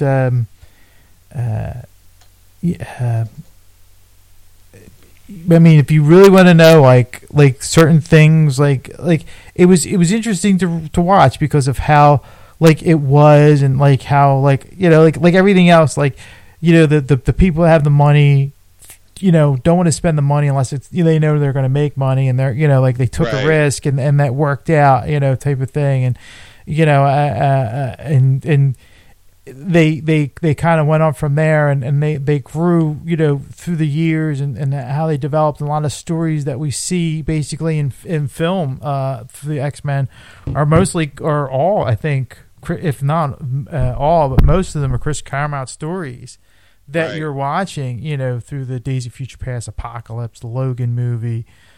These were all like stories that he's written that I was like, wow, like I knew he wrote like the Days of Future Past and Apocalypse and Dark Phoenix. So I knew that because I was reading his stuff a while ago, like a time ago. So like I knew, like, oh, I know that story, like, oh, okay, and but it was just interesting, and it's just like everything else. But the thing that I thought that was interesting was I mentioned to you weeks ago about another documentary that I saw on YouTube about Image Comics. I'm trying to remember the title of that. I think it's Image Revolution. Yes. Look at me pulling that one out of my head. What? But what's funny is that some of the artists later in the series, like Liefeld and I forget the other gentleman's name, if those interviews that you're watching with them, they're in that documentary because they're two of the creators that worked for Image Comics at one point. right, because it was Jim Lee, Todd McFarlane, Rob Liefeld. I always forget the last guy. I would say it's like Don Wilson or something like that. I know it's not, but they were like the rock stars of art, because at comic books at one point in time wasn't about the story; it was who was drawing them. Like the artist became the rock star, but the artists also weren't getting paid rock star money. So they went and were like, these five guys were like, what, fuck it, we're going to create our own company and we're going to create our own products, so that way we can reap the benefits out of being our own publishing group, because they realized, hey, the real money's in publishing. It ain't in the art, it ain't in the writing, it's in the publishing part. So they're like, let's join forces, create our own publishing company, create our own characters, and we're just hand over fist, and we can create the stories, we can create the artwork, we can at least afford to hire better writers, people who are writers who might not want to work for DC or Marvel and want like a third option, right? Right. So it's like, okay, and have the money, because when you say, oh, Todd McFarlane's creating his own thing, like right away I bought Spawn because of Todd McFarlane. I didn't buy it for any other reasons other than him. Mm-hmm. There's like the Wildcats things, the Savage Dragon comic book, Witchblade. There's just a whole lot of comics out there that are Image properties that a lot of people don't know of, because they go, oh, I thought that was a DC character, or, well, no, it's like Rob Liefeld. While he also created Deadpool, he also gave that Captain America barrel chest drawing that is horrible, and he can't draw feet. It's a big joke. But he went on and created I think Gen 13, I think it might have been, or there's certain Wildcats, I think, was the one where that's why they had the scatter in Deadpool 2. I forget the guy's name. Shatterstar. Because I think Shatterstar is another Liefeld creation that he made while he was under Image Comics. So it was like, okay, but those guys did work for Marvel or DC at one point in time. Right. And there were 7 people that created Image. Okay. It was Jim Lee, Rob Liefeld, Todd McFarlane, Wallace Portaco. I know I'm butchering some of these names. Jim Valentino, Mark Silvestri, and Eric Larson were the creators. But Mark Silvestri and Rob Liefeld were in that thing. But if you saw the both those documentaries, you'd be like, well, they must have just been like, yeah, I'm just going to sit and do, I don't know if it was an interview that they were just talked at and they just cut out that interview parts, kind of thing, because the background, right. Like the hair and everything, like you go and wait a minute, as soon as I saw that, I'm like, wait a minute, that was in that other documentary, the Image one, Revolution. It did look like they kind of piecemealed the Chris Claremont one from other interviews. So it felt like that was more like for lack of a better term, a clip movie, but it painted its own narrative, because it was like, okay, like someone probably asked him a question here, so we could take that question from over here, but then someone also, there's a question similar over here, we can marry the two of them together to make like a full story, because there would be moments where he'd be talking and he would cut to him wearing something completely different and then cut back to what else he was saying. I was like, oh, it's a lot of copy and pasted in there, but it was interesting. It wasn't because I was never really an X-Men fan the way you were. Mm-hmm. So to me, while it was like, okay, it's interesting, but it ain't my cup of tea. Ed, with everything this guy's wrote, Ed has read, so it might be more interesting for him than it would be for me. And I'm glad. I'm thoroughly pleased that you liked it. Yeah, like I said, it was especially the end, like because you go at one point, you go, I think he's still alive, and I get it. I mean, no, I thought he just recently passed away. Okay. Within the last couple months. Really? I think so. Now you keep talking. I'm going to look it up. I'm looking up now. Damn. Because I swear, I think we were seeing something like recently, within before the end of. Still alive. 7 years old. 70 years old now. Yeah, so he'll be 71 this year. Maybe it was his birthday that people were wishing him happy birthday or something. No, well, it's past November. Yeah, November 25th was his birthday. Then it was probably it then. That's okay. Right.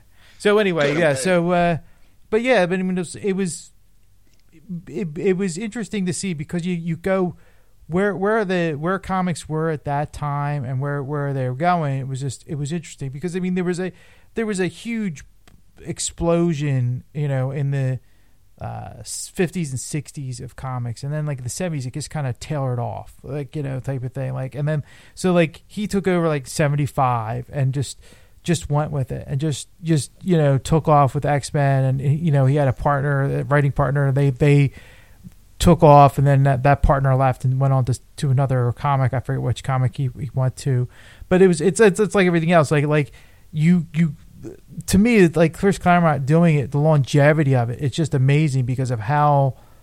Right, not a lot of writers get to be on a long running series, right? Because they'll do a story arc, like it might last a year or two, and then they move on to another project because that's what they're doing, or they're doing summer ones.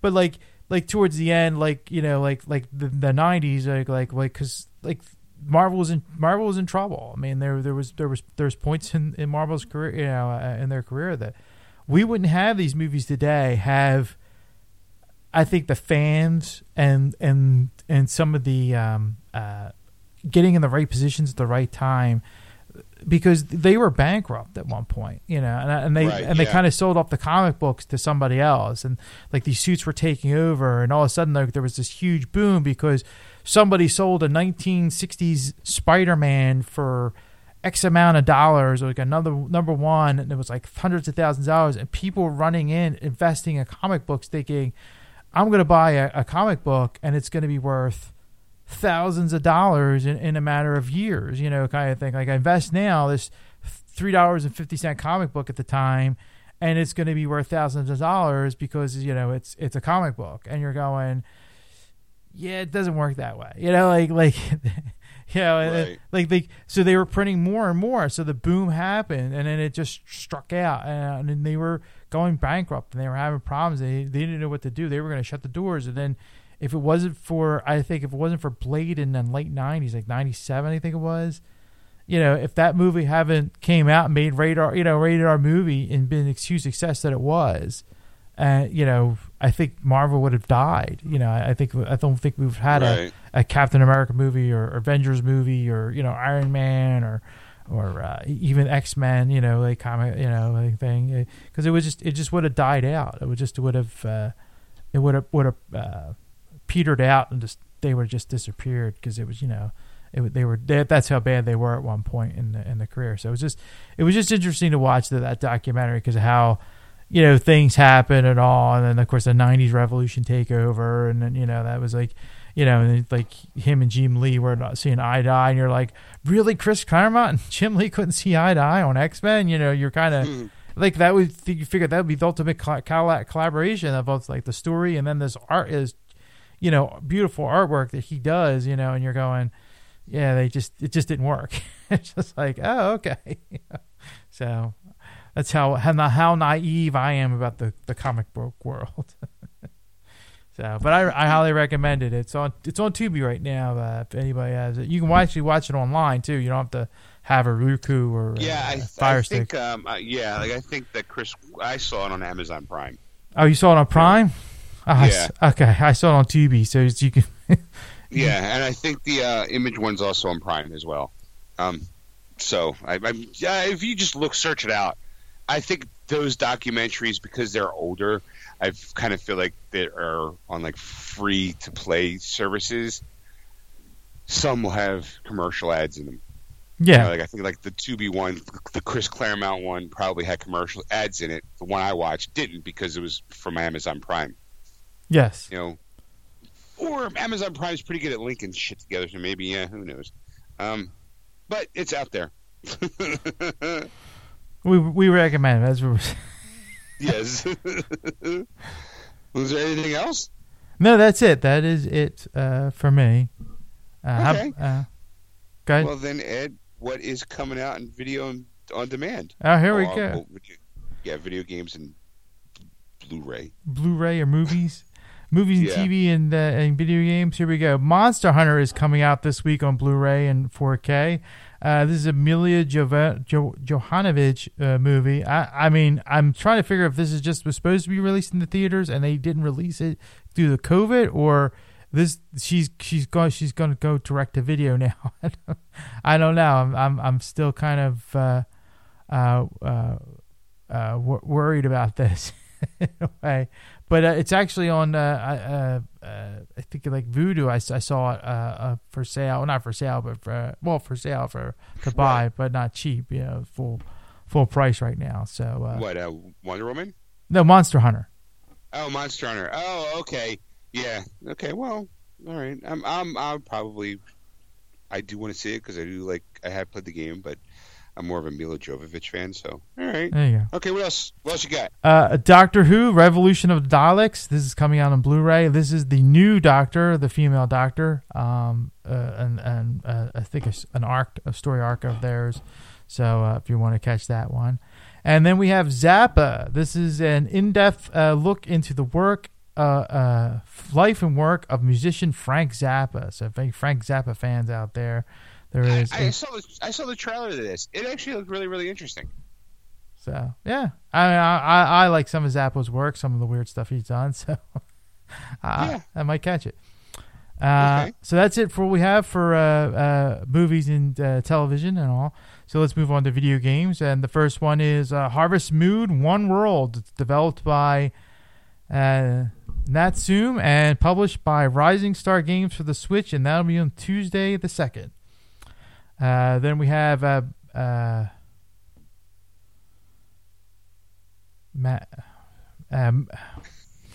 it, some of these video games. I'm bad with certain words. It's Maquett. Maquette. Okay, Maquette, developed by Graceful Decay and published by Anna Puma Interactive for the PS5, PS4, and PC, and that'll be on the 2nd of Tuesday the 2nd. Then we have Neptuna Virtual Stars, developed by Compile Heart and published by Idea Factory International for the PS4, and that will come out on Tuesday the 2nd. Then we have Yakuza Like a Dragon, developed by Ryu Gai Gotoku Studios. I probably butchered that. I don't care. And published by Sega for the PS5, and that will come out on Tuesday the 2nd. Then we have I gotta lower my glasses on this one, kiddies. Nostrage DX, developed by Gust and published by Koei Temco for the PS4, Switch, and PC, and that'll be on the 4th, Thursday the 4th. Then we have Seal Nostru DX, developed by Gust and published by Koei Temco for the PS4, Switch, and PC, and that'll be on Thursday the 4th. So there's two different versions of the game. I don't know. So, but okay, interesting. Then we have Sea of Solitude Director's Cut, developed by Joe Mai Games and published by Quantic Dream for the Switch, and that'll be on Thursday the 4th. And finally, 2 Point Hospital Jumbo Edition, developed by 2 Point Studios and published by Sega for the PS4, Xbox One, and Switch, and that'll be on Friday the 5th. And there you go, kids. All right. Okay, well, let's see. I think I have some news here. Lay it on me. All right. Let me get to my, what do you call it? My file of information. All right, Ed, let's go back a couple days. Let's see. Nope. Master list. Nope. Nope. Nope. There's no. Okay, Ed. You played as toys as a child, right? Sure. Okay. Do you remember what were some of your favorite toys?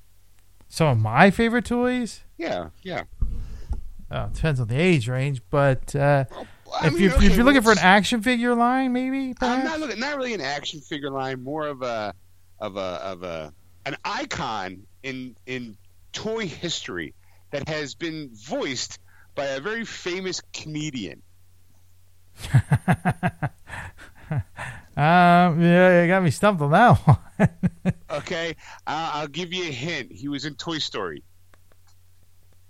Famous comedian that was in Toy Story that's voiced By a famous comedian, and that, is... Don Rickles. Yes. Okay. And So Mr. Potato Head? Oh, wait. Jeez, Potato Head. jeez. I didn't think we'd hit this one off running, but okay. We're hitting the ground running with this one. All right, so Mr. Potato Head brand goes gender neutral, sort of. Sort of. Okay. Sort of. Okay. Because when I first saw the headline, I thought, well, is he just going to be called Potato Head? And are they just going to throw everything in there? Are they just going to be like, okay, well, he can be Mr., he can be Mrs. It's not going to be, it's gender fluid, as they say. But Hasbro created confusion on Thursday when it removed the gender from its Mr. Potato Head brand, but not from the actual toy. Okay? Hasbro, the company which has been making the potato-shaped plastic toy for nearly 70 years, Wow. announced Thursday morning that it was dropping Mr. from the brand in an effort to make sure, and this is a quote, all feel welcome in the Potato Head world, end quote. Okay. I don't know there's a world, but all right.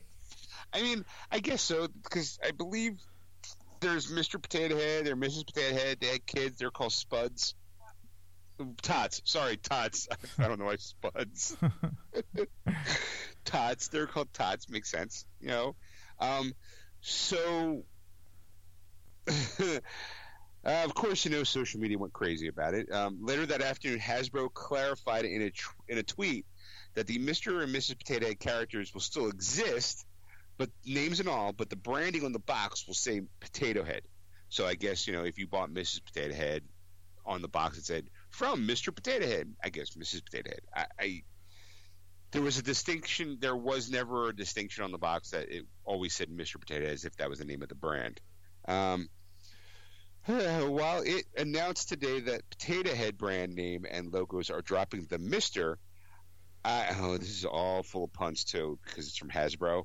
So you're going to have to – I'm going to read it how they typed it out because I believe that it is worthy of the groans and eye rolls that are about to commence. Ready? Okay, from Hasbro. Hold that tot. Your main spud, Mr. Potato Head, isn't going anywhere. While it was announced today that the Potato Head brand name and logo are dropping the Mr., I am proud to confirm that Mr. and Mrs. Potato Head aren't going anywhere and will remain Mr. and Mrs. Potato Head.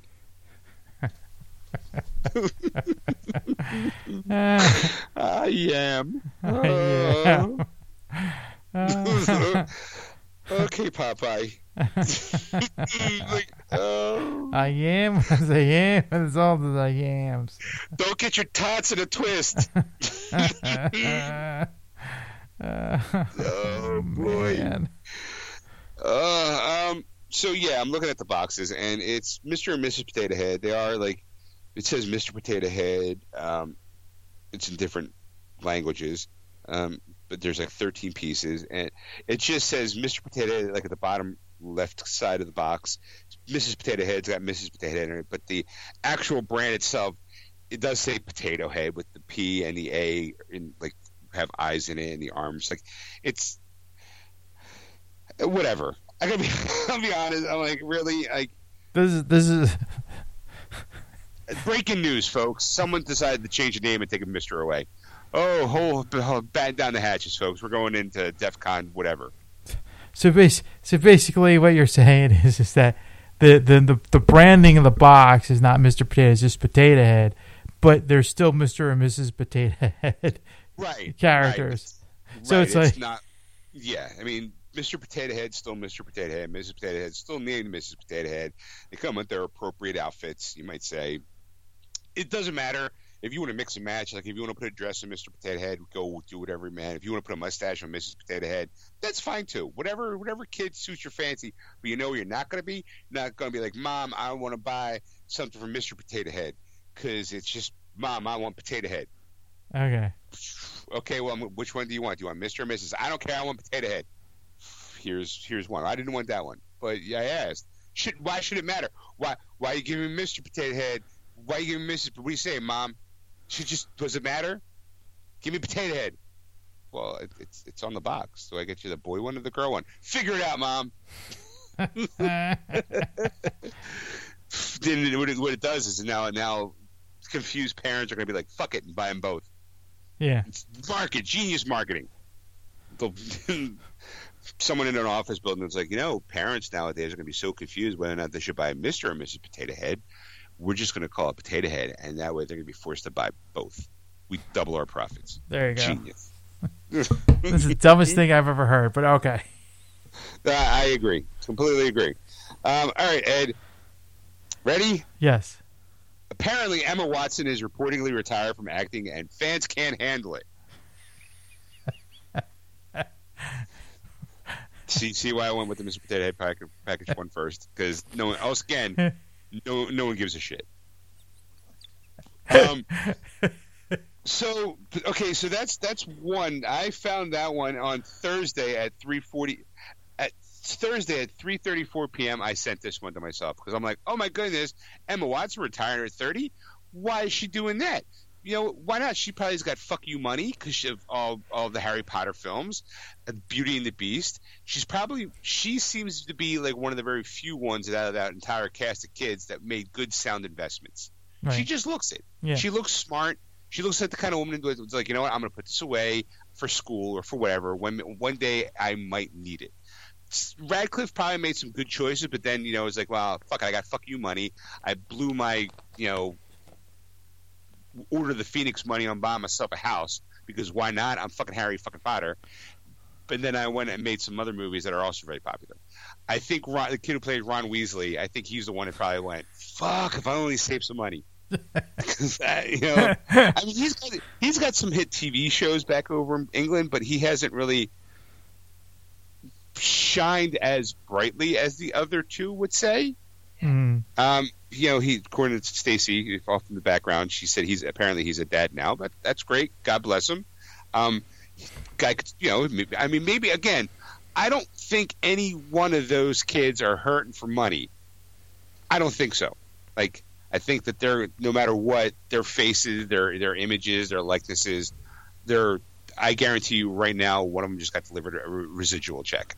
Right now, with more than just pennies on the dollar. But that being said, apparently Emma Watson someone said she was calling it quits, right?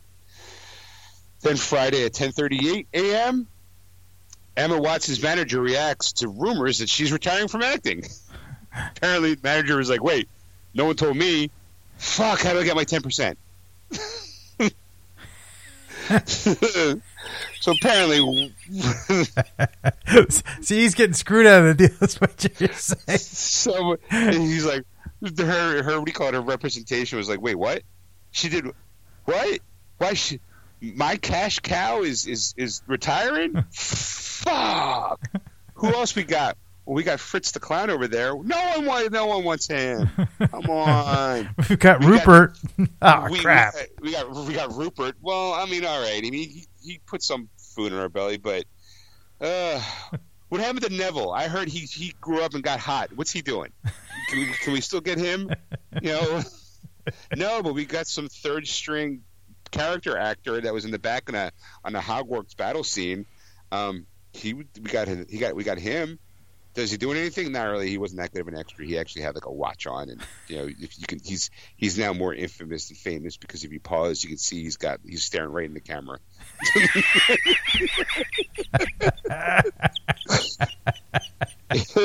That guy. That guy. Man. That like when you have all this shit just explosions around, there's always just one person just looking just kind of off into the distance and not really paying much attention. Yeah, that's him. We got him. Bob. We got Bob. Bob Smith. Really? You got the Bob Smith. Yeah. No one's really hiring him. They're always afraid. Because people are afraid he's just going to look dimlishly into the camera. You know, like, and he tends, if you watch real close, he kind of leans into frame too, like he knows, like he's that extra that wants to be in every shot when he's in the background, so he'll find ways to draw attention. Like, look, he's drinking coffee in that scene, and from a thermos. Only kid in the entire fucking. It's a gymnasium, and he's back there in swim trunks. No one stopped him. I don't know why. Apparently, he had it under his cloak, and that's the story. And no one was paying any attention. And right before they yelled to action, he dropped the cloak. See, you could even sit on the floor in the shot. Yeah, Bob Smith, uber distracting. Yeah, we got him. What's he worth? Nothing. In fact, when we pay people to try to put him in movies and they ain't having it. Well, the article goes on to the first article. It's like said. Now this is from MovieWeb, so right away I was like, well, obviously, no wonder why you're wrong. The 30-year-old, she's 30 by the way. The 30-year-old Harry Potter franchise stars is not taking on any new roles for the foreseeable future. This is the article that I got Thursday morning. According to the 30-year-old Harry Potter star's agent, she is currently dormant from her career. In addition, it said that Watson will not be taking on any new roles for the foreseeable future. As whether or not Watson returns to the screen or stage in the future, it's unclear, but it's believed that she wants to spend more time with her rumored fiancé, Leo Robinson, in Los Angeles, though that has not been officially confirmed at this time. Fans of the actress are not taking the news well on social media. So that was Thursday. So clearly everyone had a fucking meltdown because Hermione decided to have a life. God forbid she actually tries to find her own little slice of happiness and maybe settle down and get married and have, fall in love and actually try to be a real person. No, somebody's going, no, some frizzy-haired girl is like, but Hermione is my favorite character. She can't leave.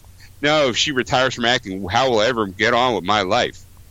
Well, that's the thing. Like how long will a 30-year-old? I mean, like, yeah, she probably got like fuck you money and and she's probably going forever. But like, how long really will you go before you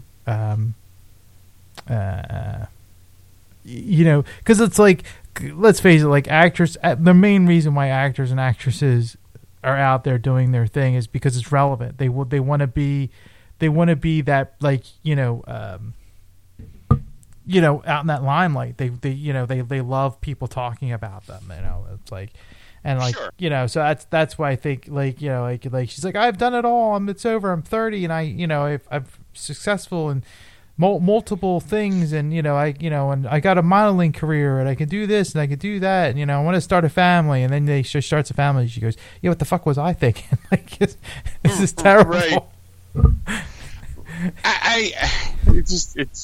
I want to do something with my life. I want to go to school. I want to do this. No, you can't, because my life is more important. You entertained me, so therefore you can't have a normal life anymore. Like, does she need to really? I kind of feel like there are certain actors, they get lucky in the very beginning, and if they make good choices, they can live off of that and retire off of that. Like, for example, when was the last time you actually saw Jerry Seinfeld do anything? He gets to do what he wants to do. Why? Because he's made his money on the Seinfeld show. Look at the gang from Friends. They do odds and ends little jobs, but I don't know if they really have to worry about real money. All right. Yeah, okay. I'm going to stop you right there. I'm going to stop you right there. They were some bad examples because Jerry Seinfeld schlocked out a Netflix special last year, I think it was. So, and he says, if you were me, would you really hawk another one? So odds are he needed the money. And then let's talk about the cast of Friends while we're at it. I mean, Schwimmer did some kind of show on TNT that went nowhere, got canceled. Joey is trying his hardest after he got his own spinoff after the Friends, and that got canceled because he ended up. Now he's got like Man with a Plan on CBS or something like that. I think it is called. Yeah, it's also on Netflix. It gets streamed through Netflix too. He was doing for a while the what was that called? That show called was on BBC America. Or Episodes. No. That was at HBO or Showtime or something like that. He was doing there was a show where these three guys would talk about cars on Top Gear. Okay, gotcha. And he ended up taking over the show. The three of them, one of them got fired for beating up one of the producers because he was hungry, and they blah blah blah.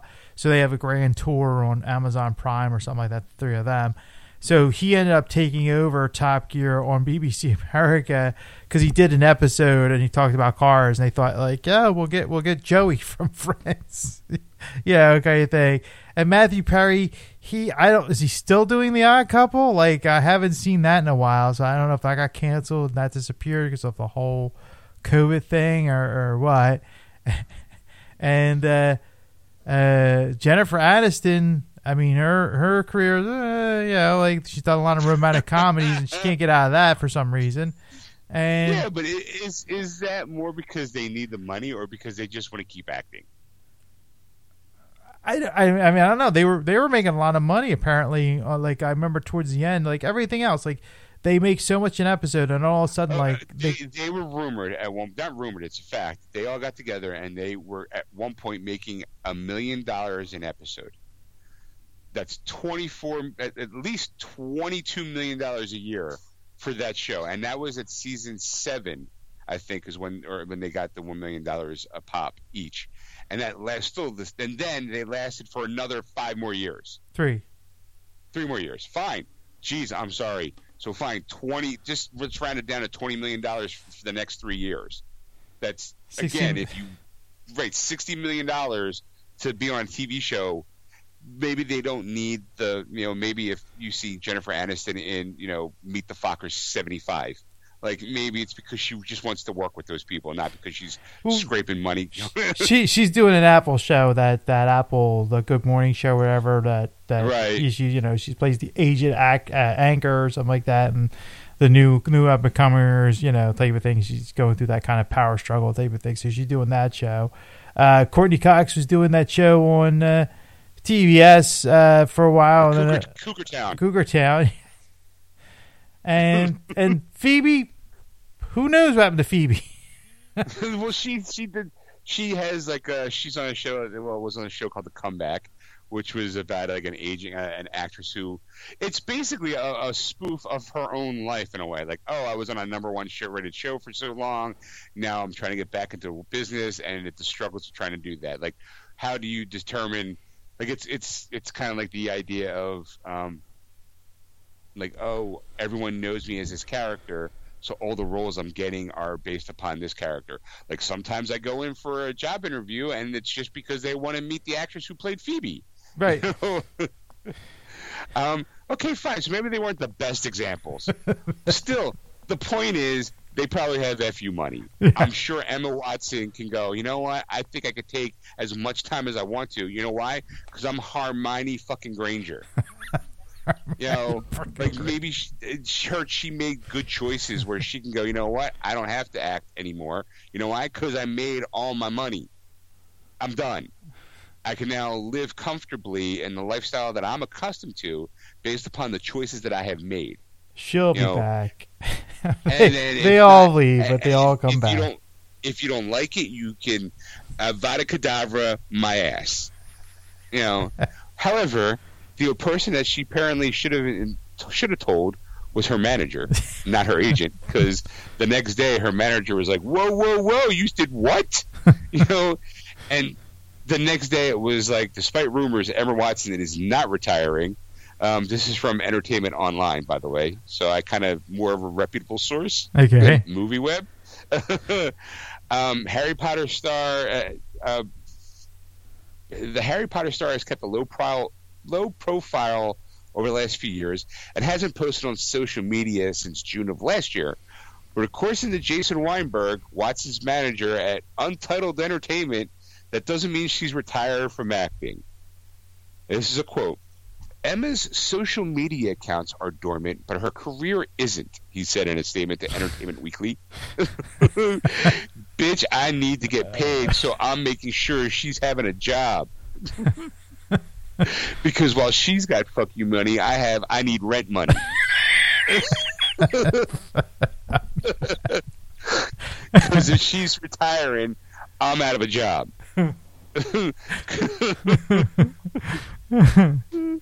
She's eating caviar, I'm eating ramen. You know, my 10%, that 10% I'm making off of her is making my car payment, and that's about it. No, just for argument's sake, she hasn't been on screen since 2019's Little Women. That doesn't mean she isn't planning on making a return. Over the last year, Watson has been busy lending her voice to political issues, including police brutality, women's equality, and the rights for transgender community. She's actually doing real hero work. She's trying to be out there using her face and her image and probably a little bit of her money to try to make the world a better place. And people want to lose her shit about that. Like, oh, she's not Hermione anymore. She's not going to be acting. I can't pay $15 that she ain't going to see any of to, and pay hundreds of dollars in concession stand so I could see her go fly on a broom maybe one day again. Fuck her political views. I want to see the Hermione Granger Harry Potter spinoff movie. Bippity Boppity Bitch by Hermione Granger. Bippity Boppity Bitch. The tell-all book. The tell-all book from Hermione Granger. It's the exact Harry Potter story, except told from her perspective, and it always starts off with, these fucking idiots did this week, and they needed my help. They both would have been dead 10 times over if it wasn't for me and my skills as a witch. Bitch, please. Harry Potter and the Philosopher's Stone. More, it's like, no, Hermione Granger saving your ass. Like, idiots. Book 2. Prisoner of Azkaban. No, bitch, this is how I turn back time to save all our asses.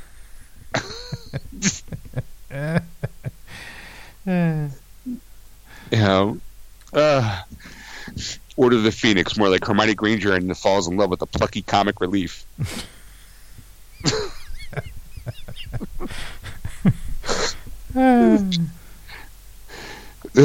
So she's all a rumor, Ed. She's not retiring. So she's just laying dormant. Just she's doing her own thing. So her agent gets another job. Right. I need another Hermione Granger stat quick. I need a star of that caliber. If not, I'm not going to do help. Let's see what else I got here in the world of news, Ed. Let's see. Okay, so let's talk WandaVision. Apparently, Kevin Feige reveals why they replaced Aaron Taylor Johnson's Quicksilver with Evan Peters. For those people who know that there's, this Evan Peters is the Quicksilver of the Fox universe, and it was quite a surprise to see him at the door when they did the episode. I'm going to look here. Where's the quote? Kevin Feige said that the decision to bring Peters in rather than Taylor Johnson happened pretty early in the development process, and then explained that it was all part of how, quote, certain people are messing with Wanda. And again, this was a couple weeks ago, so it has. I don't think it was mentioned that Agatha was Agatha all along yet. This is a quote. That's one of the fun things about developing these things for blue sky or blue skying it in the rooms. Feige said via to the Wrap. My favorite part of the process is always the very, very beginning when we're figuring out what something could be, and at the very, very end when we're refining it and putting it out into the world. So there were all sorts of discussions, but I believe we ended up going on with what you saw relatively early on in the developing process. It's just another way that certain people were messing around with Wanda. Of course, that week's Breaking the Fourth Wall, the 7th episode of the series, revealed that someone was indeed messing with Wanda and using Petro to do so. The episode saw Agnes reveal herself to be Agatha, and the montage showed viewers that it had been Agatha all along, including the catchy theme song, a theme song that has spawned many creative fan covers and remixes, by the way. And, of course, there's plenty of theories still suggesting that Agatha might not be the big bad of WandaVision. There's still plenty of theories that suggest that Mephisto or Nightmare could still be behind it all, and that some theories that Quicksilver might actually be Shaitan. I don't know who that is. Fans just have to wait for the last 2 episodes to find out. Of course, this was for episode 7, so there's that, Ed. So that's why it was just a decision to do, just to be like, hey, wouldn't it be great if we just kind of fuck with her a little bit? Let's see. All right, Ed. I don't know this. I'm going to talk about this article because then I found out because Stacey and I were talking about this article on the way home today. Rumor has it that Amber Heard got fired from Aquaman 2 because she got chunky. Let me rephrase that. Apparently, they supposedly let her go due to her contract breaching of not passing the physical required to be a part of the role. Okay. So that's what the article claimed. Okay, that. I like it better. She was too chunky for the role. On today, rumors swirled on the internet that Heard had been fired from a role as Mira in the upcoming sequel to Aquaman, with the unverified reports indicating that the actress has not met physical requirements for the role. However, the Hollywood Reporter's Ryan Parker later took to social media to note that he'd been told by a reliable source that Heard is not off Aquaman 2. Writing that reports of her firing were inaccurate. No additional details were provided. The most recent rumor about her status on the film isn't the first time. It's been speculated that she has been replaced on the project amid Heard's ongoing legal battle with ex-husband Johnny Depp. There's been social media campaigns for her to be removed from the film, which caused for her firing, ramping up after it was announced that last November that Depp was stepping down from the role as Grindelwald in the Fantastic Beasts franchise. Mads Mikkelsen has been cast since Grindelwald. So again, here you go. This is by Ryan. This is a tweet from the Ryan Parker. Told by a reliable source that reports of Amber Heard being fired off Aquaman 2 is inaccurate. So there you go, Ed. Rumors. She was fired. Not fired. Who knows? I really don't know what to say about it. I mean, like, a whole cast of Aquaman. No. Hey.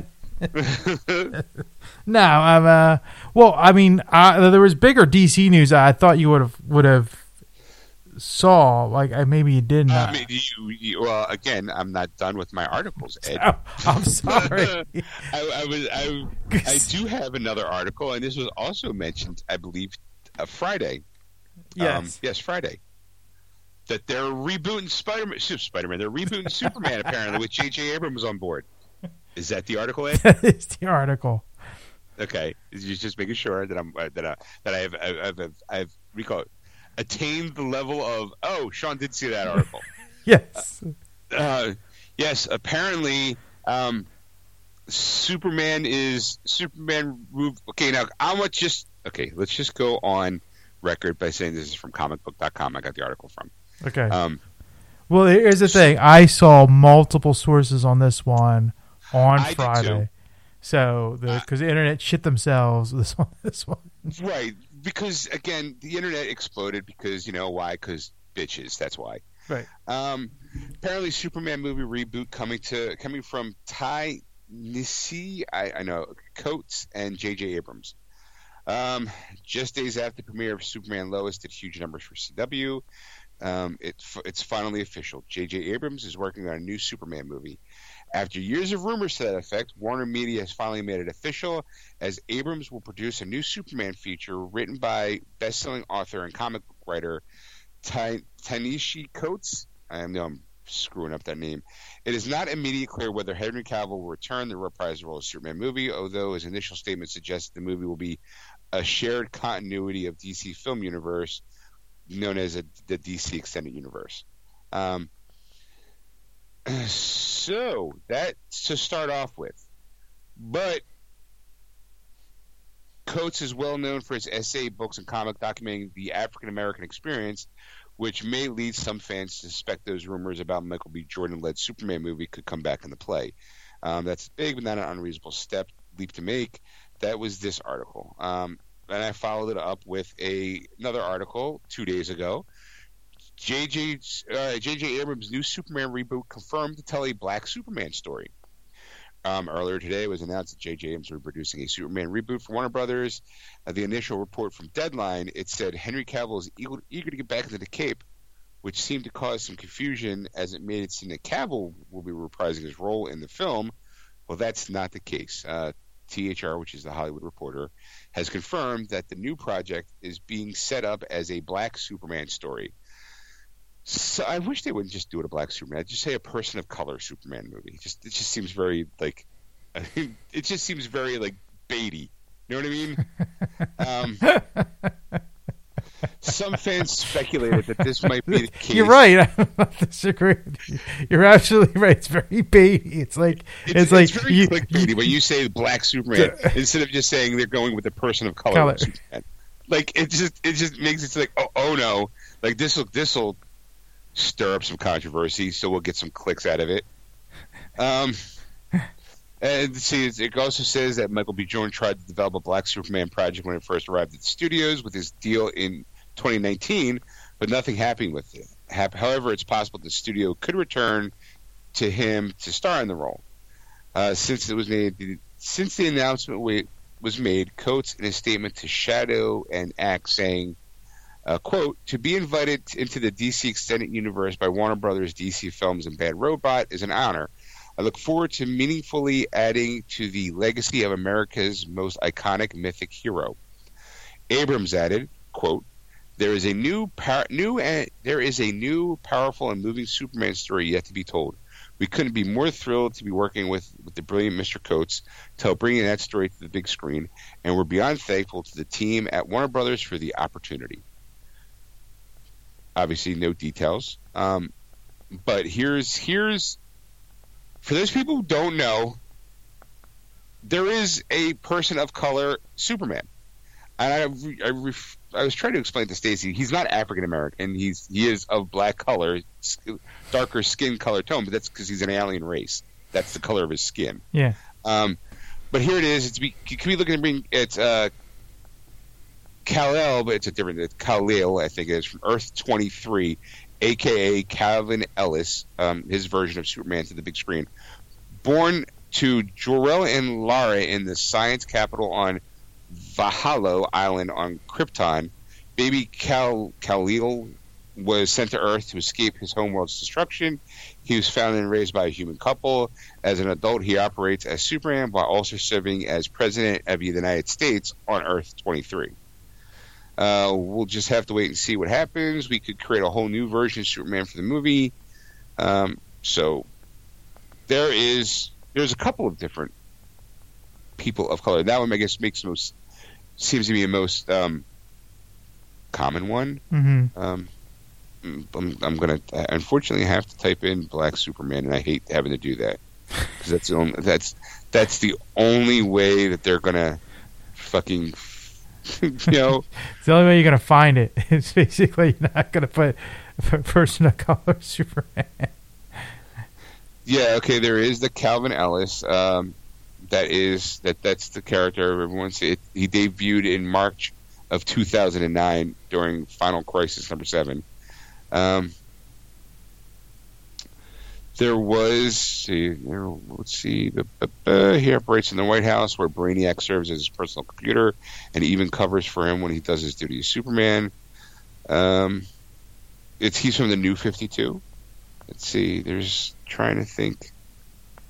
There was previously another Black Superman in Legends of DC Universe Crisis on Infinite Earths back in February 1999. This version lives on Earth D, which features a more ethnically diverse version of several Earth 1 heroes, such as an Asian Flash and American Indian Green Arrow. That still seems like pandering if you ask me, but all right. The Earth D's heroes never experienced major tragedies in their lives. It was a combination of modern multicultural sensibilities combined with Silver Age style innocence. Grant Morrison himself created an earlier similar character, Sunshine Superman, in a 1990 issue of Animal Man. So, I mean, historically, there has been from Earth 2, it's Val Zod is his name. That's the one I thought most people would be coming from. He's from Earth 2. Main alias, Superman. Other aliases, the Kryptonian. Let's see.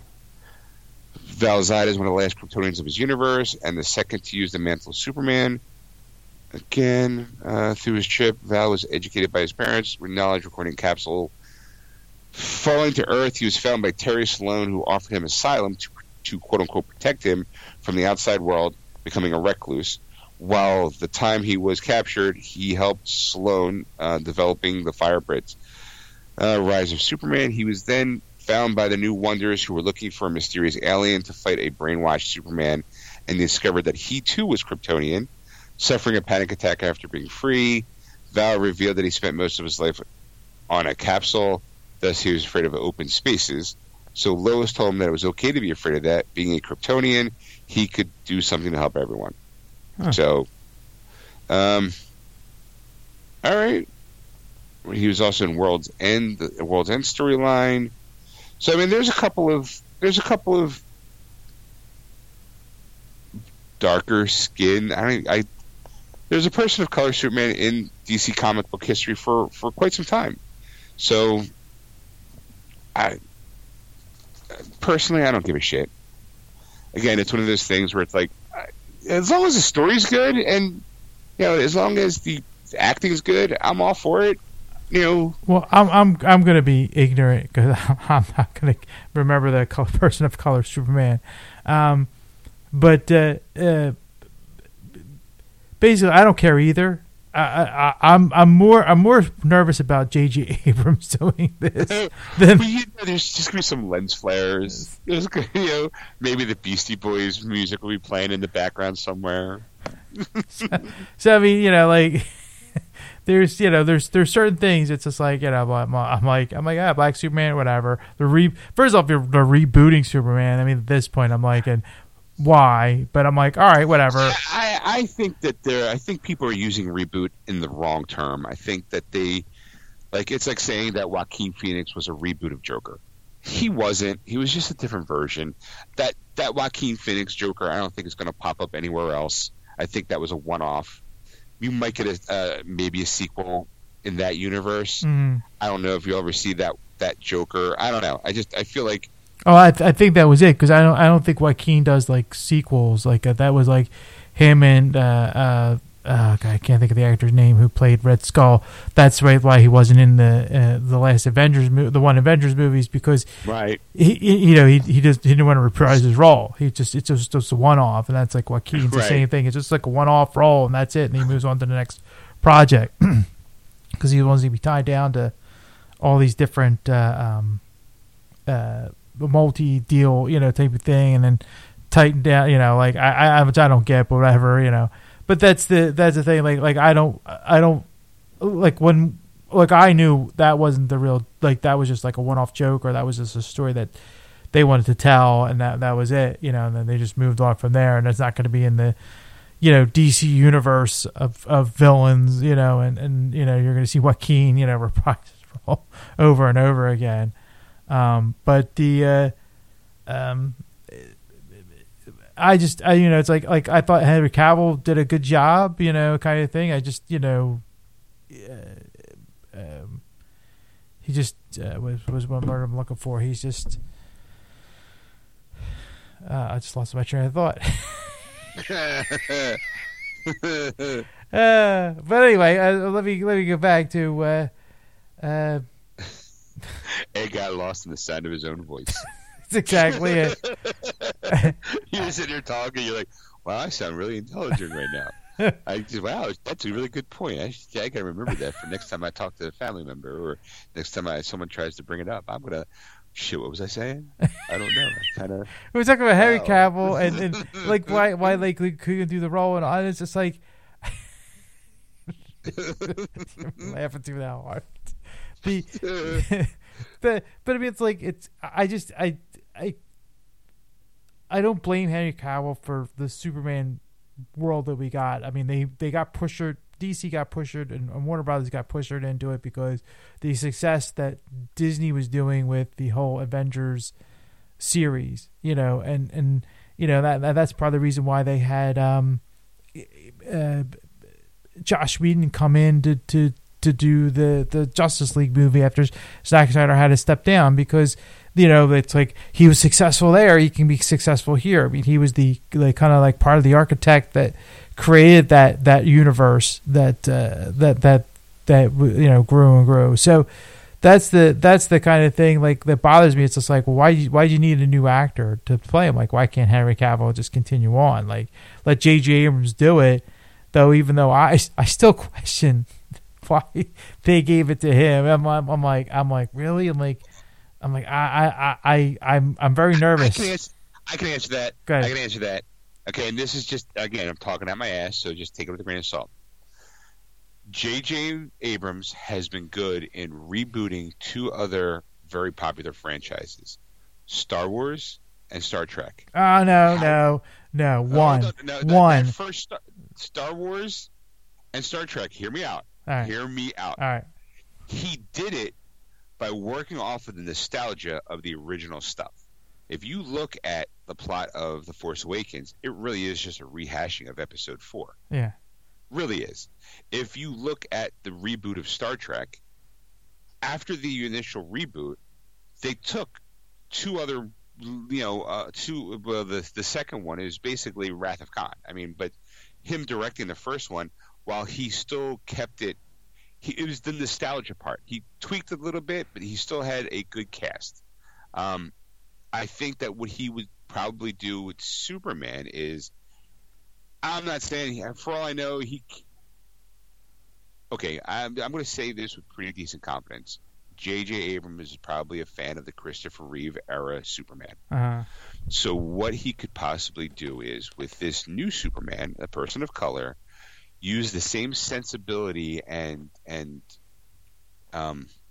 wholesomeness that might have been in Christopher Reeve's Superman, and apply it to this new Superman, because a lot of people complain that Superman, the Man of Steel, Batman v Superman's too dark. That's not my Superman. He would never do this. So what you can do is you can kind of get this, like, I'm going to make him a person of color and apply the Christopher Reeve sensibility to him, the sensitivity of him, and not necessarily the way that what's his face did for Superman Returns, but definitely go back to the original Superman, and give him the compassion and the softness and the you got me, who's got you type of thing. Those kind of moments. I think he'll reimagine those feelings and be able to tweak on it because he's really good at retelling the same story.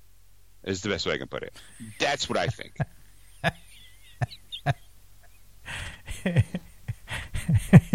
he's really good. He is good at telling the story again. Right, and I'm like, look, and I'm not slamming. I do like Force Awakens. It did make me, when I first saw it, it did make me feel all those moments of like, oh my god, I felt like I was a kid again watching the original Star Wars.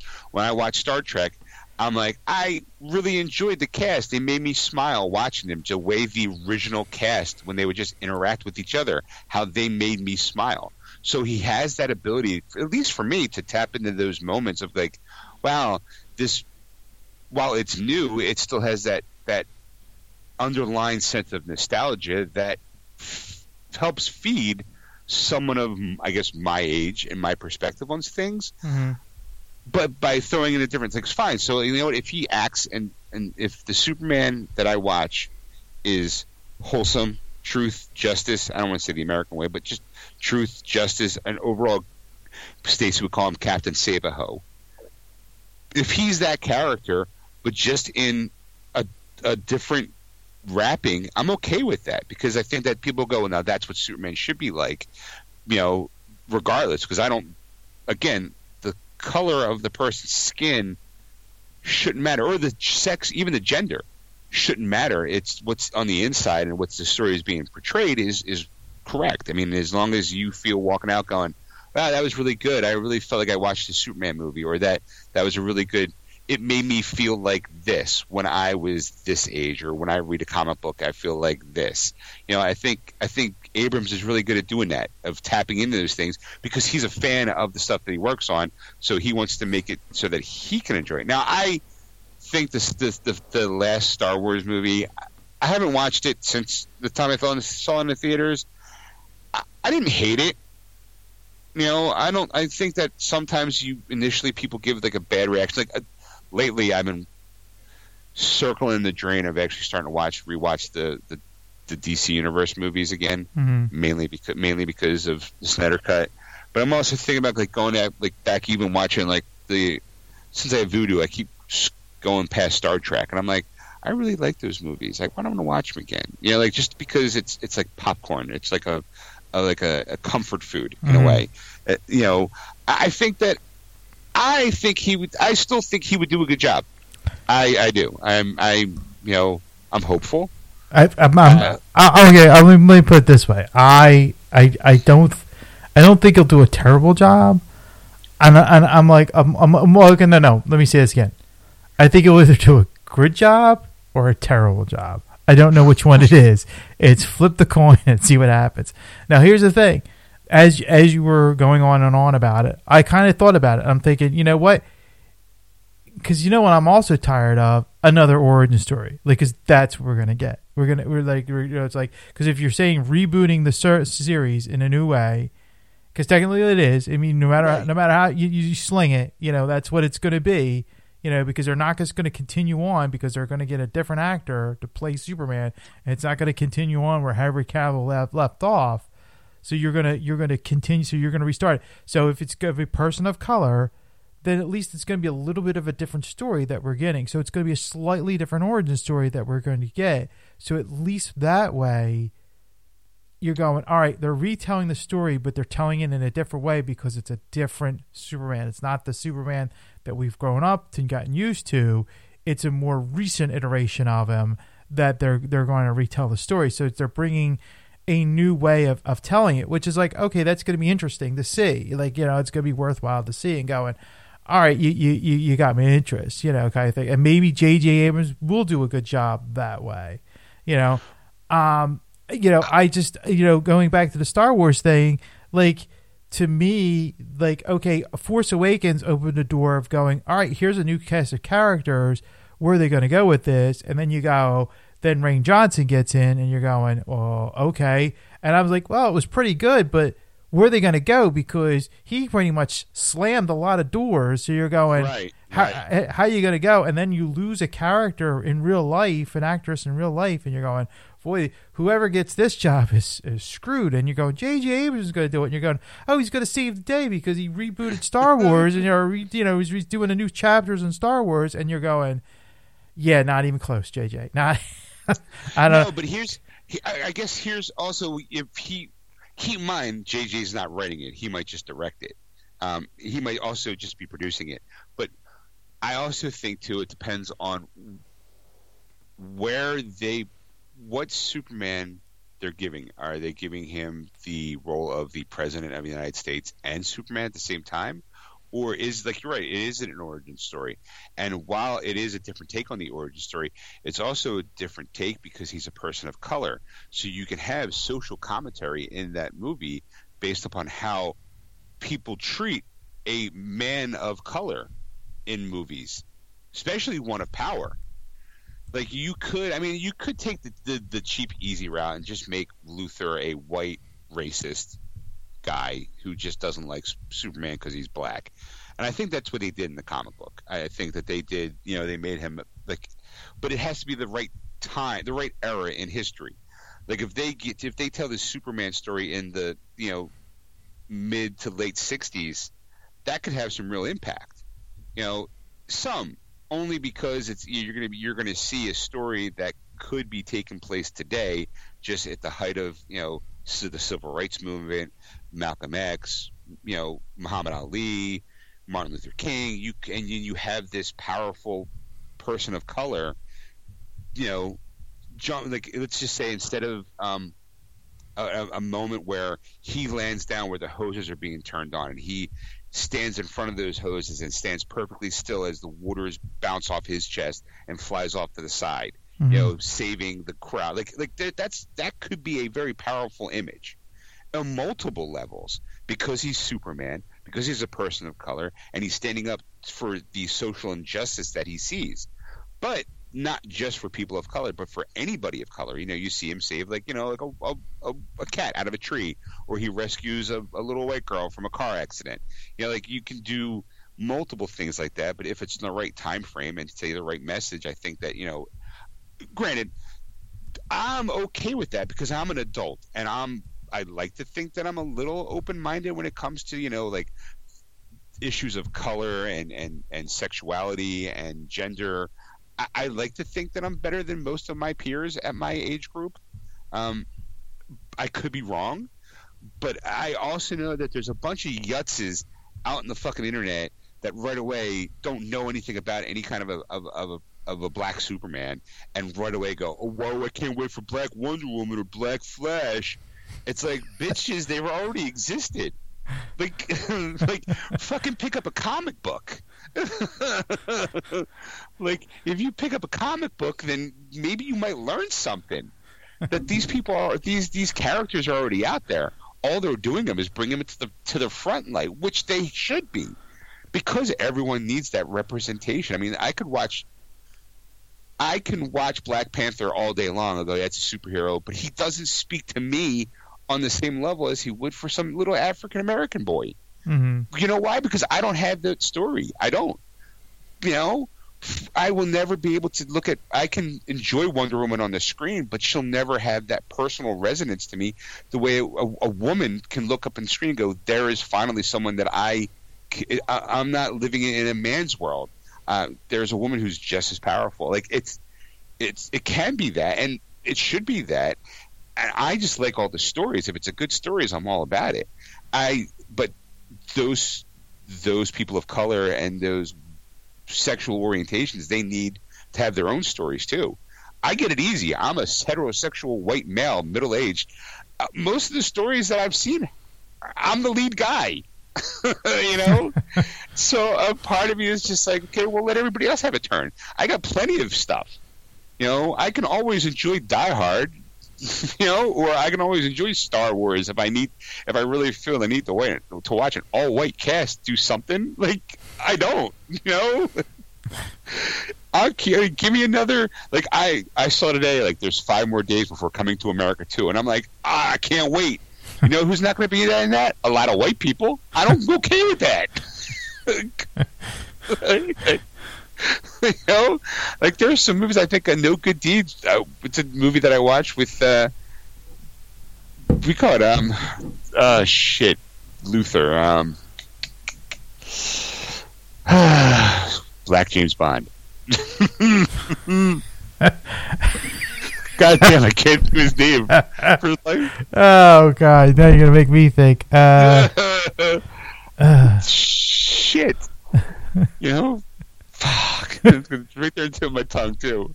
Luther, they wanted him to be James Bond. He was the sexiest man alive. He was in Wired. He was in the Calvin and Hobbes movie. He was in the Hobbes and Shaw movie.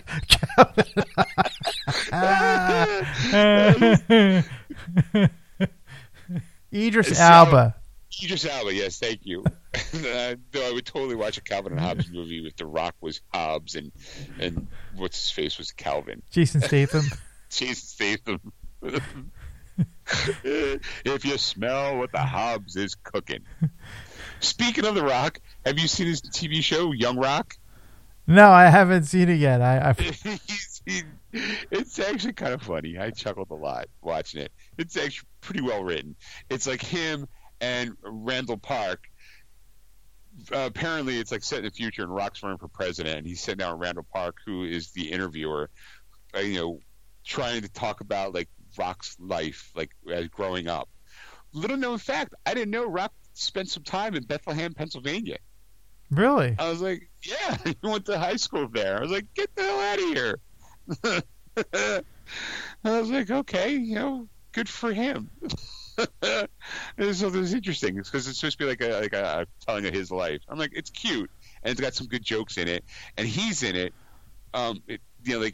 Think Wonder Years, except with the visual representation of him telling the story, and then instead of the voiceover. And the actors they got are pretty good. Like as far as like they went from like little kid Rock to like teenage Rock. I almost want to say that they have really good casting choices because one does look like the older version of the other, and I was like, wow, that's really really good casting. But yeah, whatever. Go ahead. So, what's your take on the person of color Superman, the POC Superman? No, I was saying all I was saying that was just that I'm glad that they finally, like they're going to tell a story differently. So it's going to be interesting to see it that way. Especially, like I said, it's a person of color and it's going to be an alien, not an actual black person. So it's going to be, like. I want to say it's like it can't be this really can't be like a missed movie. Like this guy that like you got J.J. Abrams, you're gonna have like a different hopefully a different slightly different storyline, so you're not getting the same origin story over and over again. Right. But you go and I don't see it doing well. I really don't, and not because it's because it's a person of color. Not really not because of J.J. Abrams, just because it's Warner Brothers and DC are the ones that it's got to go through.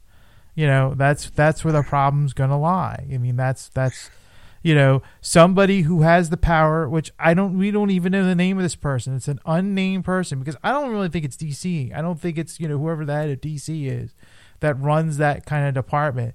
Has a problem because they're like, yeah, that sounds awesome, blah blah blah, and then they go into the the suits at Warner Brothers and they're like, you know what, I don't know about that story. Can we change this? Can we get this product placement put in? Can we, like those kind of things start to play in, and you go in. The movie that originally was supposed to be put in, I don't think is going to be we're going to get, so that's the issue that I'm going to have with this is not the fact that, I mean, like I said, I don't really care if it's a person of color, like whatever, it is what it is, and, if like let them have their, and this sounds terrible. I know. I don't know. Cause you don't know how else to put it. Like, it's like, yeah, it's like, I can put this the right way and say it so eloquently that it's going to be awesome. Basically, like, yeah, you're right. Like, it's like, hey, what? If somebody can identify with it other than a white person, then that's great. But I don't see any. I just don't see any. Like, it's like I think they're really looking for like a Black Panther kind of reception. Well, sure, everyone would want that, but I mean, the problem with that is that you already had it. You can't duplicate it, and I'm not just saying that DC would try. Like, I agree, DC definitely would try to capitalize on. Like, well, do we have anybody of color in our lineup that we can make a movie? Well, there was once a black Superman. Good, perfect. Use him because we want a Black Panther. We need a Black Panther for ourselves. I think it's more of a. I don't think you'll ever be able to duplicate the impact that Black Panther had on any community, regardless of, because once it's done, now everything else seems to be like a carbon copy, especially now that Chadwick is gone. Right. Like you can't, like if he was still alive, they'd be talking about Black Panther 2, and he'd probably give, they probably like, well, what do you think about them doing a Superman with you guys a person of color? And he'd be like, thumbs up, it's awesome. More people, representation matters, and good job. But I do think that ultimately, like, you can't capture that that lightning again because of the fact that Chadwick's gone and the cultural impact that it had on everybody. I feel like Warner Brothers would be stupid to even. I want to say Warner Brothers would be stupid to even think that, but I guarantee you, there's a white guy in a suit going, "Is there any way we can get this Black Panther numbers? Because we need that." Right, and that's the idea. I mean, that's the idea that they're chasing after. That's the whole why they did Justice League, why they were trying to do origin stories for each superhero movie with that each star, each celebrity, kind of thing.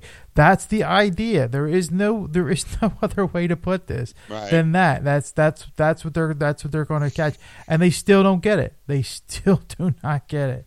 That it's like.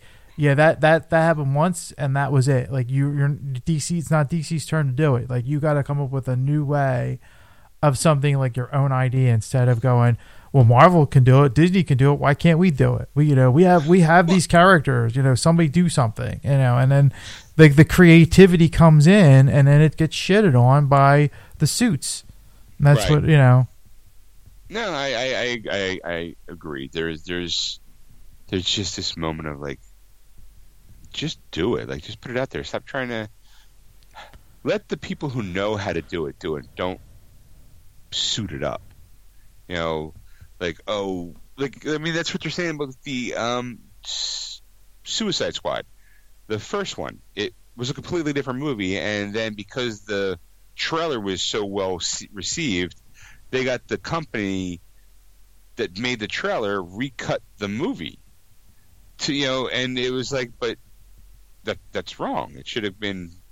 Why not just leave the movie? Because they were scared. Right. They were scared that the movie wasn't going to be well. Because I remember. Like, shit. Let's go back to when they released the photo of Leto in that Joker pose with the tattoos. It wasn't well liked at all, and Warner Brothers was like, "No, that's not what he's going to look like. This is just for the 75th anniversary of the character."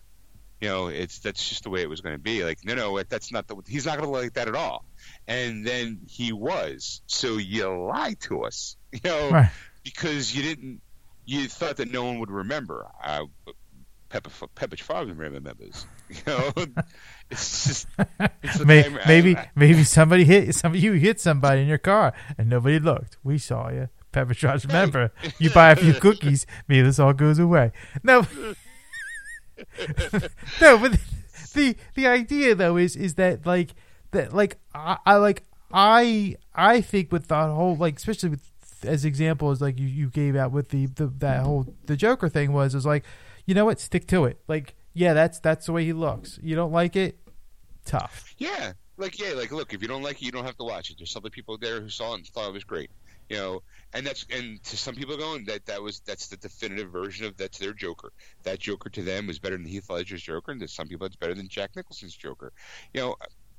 I'm not in that camp, but I can at least go, I respect the choices that he made. Is there anybody in that camp? Like, let's be realistic. Come on.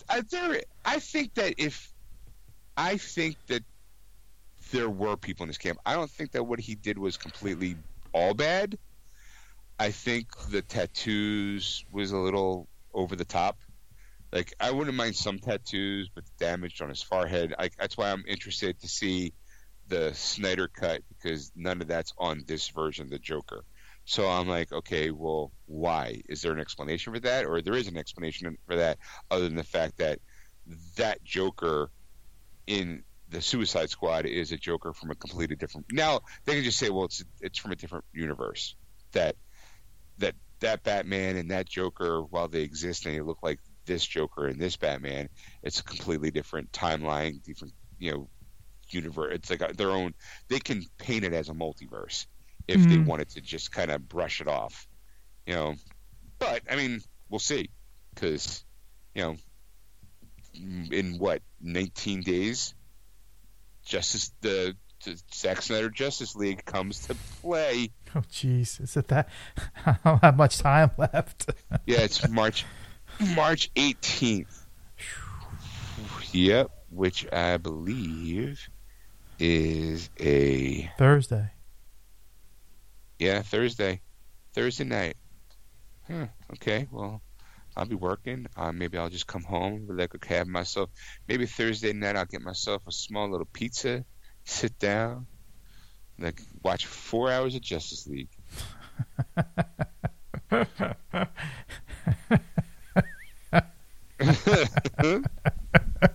That sounds terrible.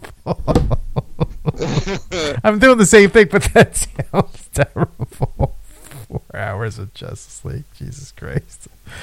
I don't know. I'm mixed about it. I really am. I really hope that this 4 hour, because I want to see. I'm gonna be like watching it like early in the week.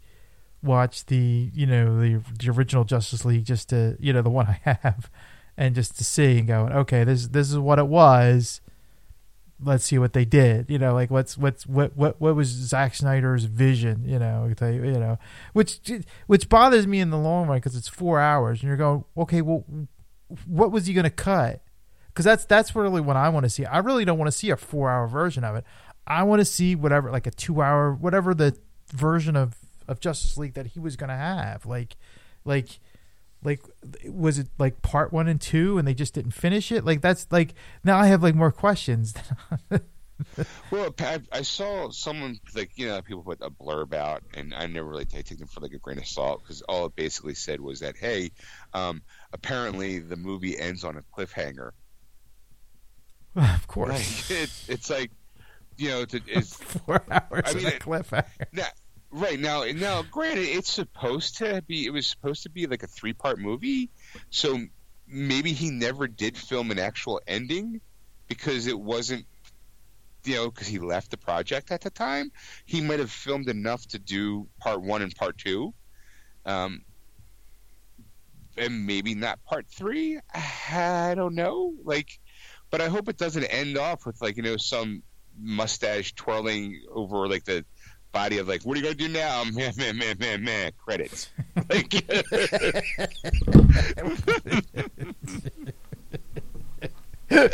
gonna do now? Credits.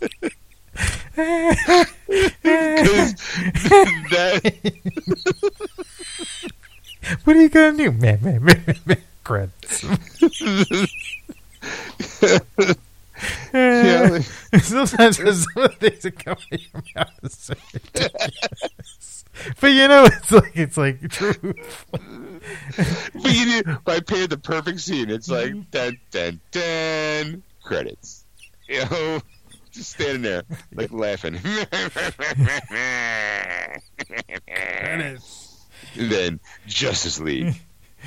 Like, no. Then you're gonna wait for like a mid-credit scene, like maybe they'll do something, and they'll be like, nope, that's it. But it left on this cliffhanger that now I need to see a sequel, because I have so many questions that the sequel would answer. But there isn't going to be a sequel, because what's going to happen, and that's, a part of me wants the movie to be good. I'm not going to lie, I really want it to be good, because I want to see this is what I should have gotten in movie theaters potentially. But a part of me says, okay, well, that's dangerous, because if it is really, really good, it's going to set a precedence where every director is now going to want creative control and want their own director's cut to go back out into circulation. That Ayers gets his Suicide Squad cut, which, okay, fine. Like, again, I'm okay with some, but I think that people are gonna be like, you know what? I had that Looney Tunes movie. I felt like I got ripped off at. I want my own director's cut. Space Jam, the director's cut. It's like, no. Or there's gonna be that 3-hour version of Batman Forever. Well, I don't know if I'm gonna see that one. I mean, it might be a little fascinating, but can't you make that an extra feature? Come on. You don't tell me you wouldn't watch a 3-hour Batman Forever movie, because you'd be going, what can they do? like if I mention a movie and give you like a version of it, and you'd be like, wait a minute, maybe first you're like, nah, that's stupid, like, or whatever. But there is. It's like there is no end to this. There is no end in sight, because there's a part of you. There's always a small part of you that goes, what's the difference? Like what are they going to change? There is. I am an idiot. I want to say, apparently we're all idiots, because I'm on the same boat, because it's I'm buying 6 months of HBO Max just so I can watch the 4-hour cut of the Zack Snyderverse. That's how bad it is. And I'm like, yeah, there's other stuff, and I'm like, whatever. I haven't touched HBO Max since Wonder Woman 84. I mean, that's real. I've watched a couple of things, but they like stupid stuff that I've already seen. It's like, you know, I'm like, oh, whatever, you know, because I would just do some mindless entertainment. I'll just turn something on. And I'm like, oh, there's this, and I'll watch it. But it's just like that's the main reason was Wonder Woman 84 and Zack Snyder. That was it. Like I'm like, when the 6 months are up, I'm like, yeah, I'm not renewing. Like. Unless something like hits, like it's like, ah, shit, now I'm gonna put another 6 months in. Hopefully they'll give me another discount.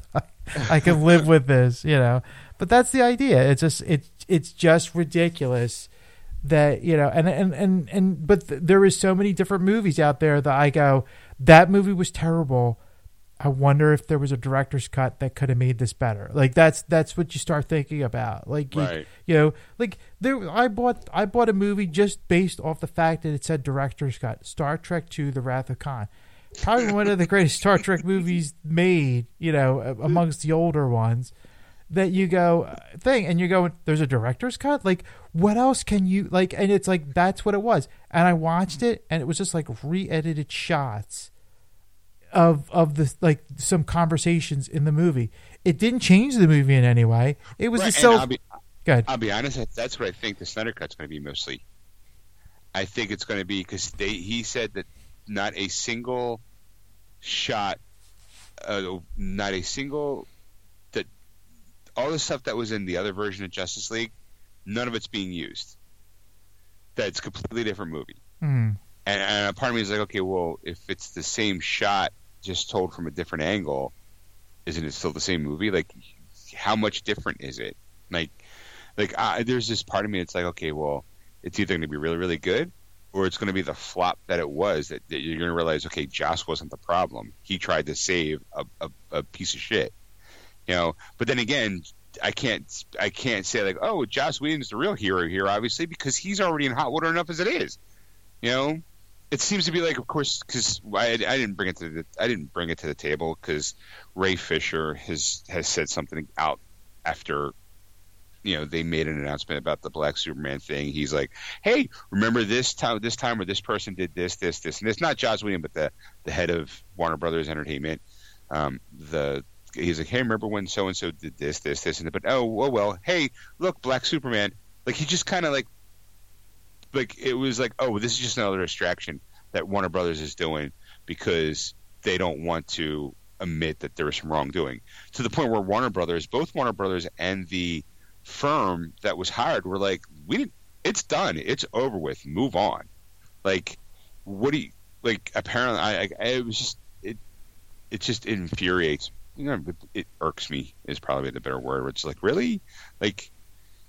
When are you going to let it go? Or when are you going to come with some facts? Because at least, like we talked about in the last episode, at least Charisma Carpenter, people have said, this is what's happened to me. He still hasn't, you know. Right. But anyway. And that's the thing that bothers me the most is like, okay, after a while you're going, I'm just losing interest because you're not telling me what it is. Now, granted, if there's some kind of investigation going on and they can't talk about it, that's one thing. But, like, how many things have we heard about that, you know, is... you know, but said over and over again, and it's just like, you know, like we already know, like kind of like this is just going on way too long. That it's just like, and then I'm like, and then when it's all said and done, it's like, was it a really big deal then? Like I think it's gonna be like when you get to that point where it finally gets revealed, you're going, really? That's what we waited for? That was terrible. Like, yeah, boo-hoo for you. I quickly grabbed the article in case it's like, here's what he tweeted. Do y'all remember that time Walter Hamada and at Warner Brothers Pictures tried to destroy a black man's credibility and publicly delegitimize a very serious investigation with lies and press? But hey, Black Superman, right? So finally, Warner Media responded. Said, once again, there are false statements being made about our executives and our company surrounding the recent Justice League investigation. As we have stated before, an extensive and thorough third-party investigation was conducted. Our executives, including Walter Hamada, fully cooperated. No evidence was found of any interference whatsoever, and Warner Brothers did not lie in the press. It is time to stop saying otherwise and move forward productively. Then on top of that, it was doubled down by the Warner Media statement was backed by Catherine B. Forrest, the investigator former federal judge who headed the Fisher investigation in the first place. Again, a quote, "I am disappointed by continued public statements made suggesting that Walter Hamada in any way interfered with the Justice League investigation. He did not. I interviewed him extensively on more than one occasion and specifically interviewed him concerning his very limited interaction with Mr. Fisher. I found Mr. Hamada credible and forthcoming. I concluded that he did nothing that impeded or interfered with the investigation. To the contrary, the information that he provided was useful and advanced the investigation." So it's like, dude, all right. Is it done? Is it not done? Like now what you're doing is now you're just riding the coattails, like the big announcement of like, hey, we're going to do a Black Superman and he has to jump on. But wait, remember when they did this? Oh, you're just being distracted. You're falling for it. It's like, well, no, they're moving on. No. Well, I mean, say at this point, Ray Fisher spill the beans. Like, finally tell us what ill he did to you, so that way we know how to be angry about whatever happened to you, because we don't know. We're lost at this point. That's the standing, because at once you kind of you feel bad for him and you're going, oh geez, and especially with all the movements going on and you want to have people have accountability for what they do, but after a while you kind of go in, why aren't you telling us? Is it, and that's the thing, is it, because now your imagination runs wild and you go, maybe it was sexual, maybe he was, well, yeah, I mean, your imagination running wild, but most of it sounds like, from all accounts, Joss is just, his sense of humor runs around the cool aspect of like, oh geez, that shirt makes you look ugly. Why'd you get so fat? Like, and making people cry and enjoying making people cry. He finds that funny. Right. Nothing in a sexual nature, but more so just mean, hurtful statements. While isn't acceptable in any way, shape, or form, especially when a cast of like the cast of Buffy's coming out about it, like we talked about it, in that era, different times. I mean, like let's face it. I mean, who here hasn't heard? Well, some people have. Andrew Dice Clay, Sam Kinison. They did that time. Those comics were famous for being mean and cruel and insensitive. That's the way humor went at the time. And while that might have been offended today, wouldn't fly in 2017, and before that actually, maybe 2016, because that's when probably Joss got on board for the Justice League, because Justice League movies is 3 years old now at this point, I believe. That humor was something that was still flying around, and while it might have been insensitive or cruel at times, if you're basically claiming because he said mean things to me, and that's all it comes down to, it's like, well, okay, well, I'll hold him accountable. You know what, Josh, you shouldn't have said those mean things. That was wrong of you to say that. But most people are like, well, we're going to watch a 4-hour movie where Cyborg is a big factor in it. So I now would have to watch this movie with him and going, all right, where his part is now bigger because of Zack Snyder, where it was cut significantly down because of Joss Whedon, because maybe that the stuff that they were going to use alluded to a sequel that was never going to be made, so they had to make it into one big movie. Like, I wasn't there. Nobody, the people who were there are like, yeah, you know what? Apparently the investigation's done, over with, and it's time to move on. Like, but some people, mainly Ray Fisher, is not letting it go for whatever reason. Right. And it's like, again, you want to be supportive and you want to be like, okay, well, what happened? Can you be specific about it? And he's not. And you're like, but how if I blindly follow you, then doesn't that become a Jussie Smollett incident where I believe you wholeheartedly and then you turn around and you lied about it? That makes me look like an idiot and I supported you. Now I'm just asking for the facts before I support you in your decision. If you feel like something happened, I want to know what it is. And you're not. In fact, other people are now coming out because of this to say I stand with you, hoping maybe not only did they get to tell their story, but maybe you can finally get to tell your story.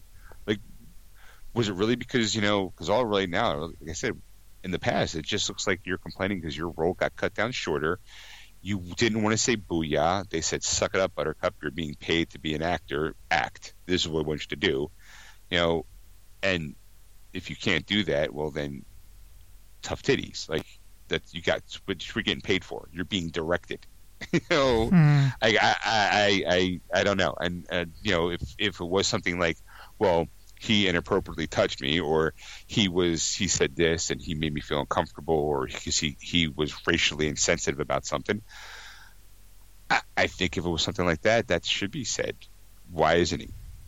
Because maybe what he's complaining about or is accusing him of is looked upon and going, well, that's it. That's what the big stink is. And you're telling me that he probably went up the chain of command and everyone was like, well, is that it? Because you're being told to do something and you're refusing to do it. You're the one in trouble because your boss is telling you to do something. While you may not want to do it, you can quit. But you don't.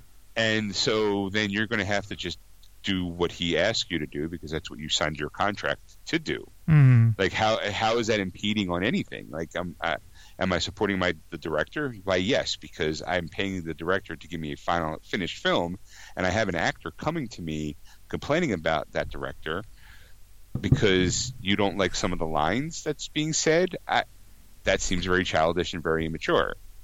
Come with me with something bigger, and then we might be able to do something about it. But again, no one knows. It's all hypothetical. It's all hearsay until you come out with something. And even the people who did the investigation are like, yeah, the person you're complaining about never impeded, never did anything, and it's time to stop.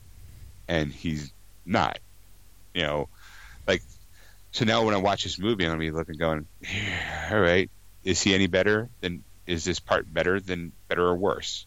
Is he any better or worse? Because I guarantee you, when people are gonna walk away with this Snyder Cut, going, I wish that was in theaters because it was phenomenal. B, oh my God, that sucks so bad. C, I thought Cyborg was awesome. D, I thought Cyborg sucked. He was the worst part in the Justice League movie to start off with. Now he's even worse in this one, and I got to see more of his bad acting. It's tainted either way, I guess. Yeah, I see. Yeah. So it's a no-win scenario, basically, right, for us anyway. Not for him either, but definitely for us. It's just a shame. I mean, there's no other way to put it, and it just makes it worse that the longer he goes without saying what it is, it just becomes a dead subject, and you're going, dude, like after a while, like social media doesn't want to hear this anymore because they're just kind of tired of them constantly I mean, I don't know, maybe social media would be thrilled of it because all the backlash or the back and forth that goes, but after a while, like even I think Warner Brothers would probably actually start taking legal action against Ray Fisher just because they're just tired of all the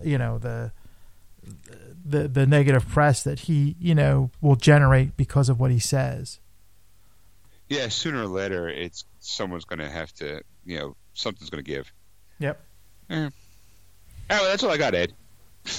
Okay. That's it. I'm done. Done. I spent my load.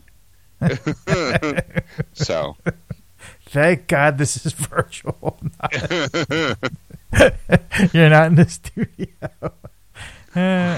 Was there anything else you'd like to add?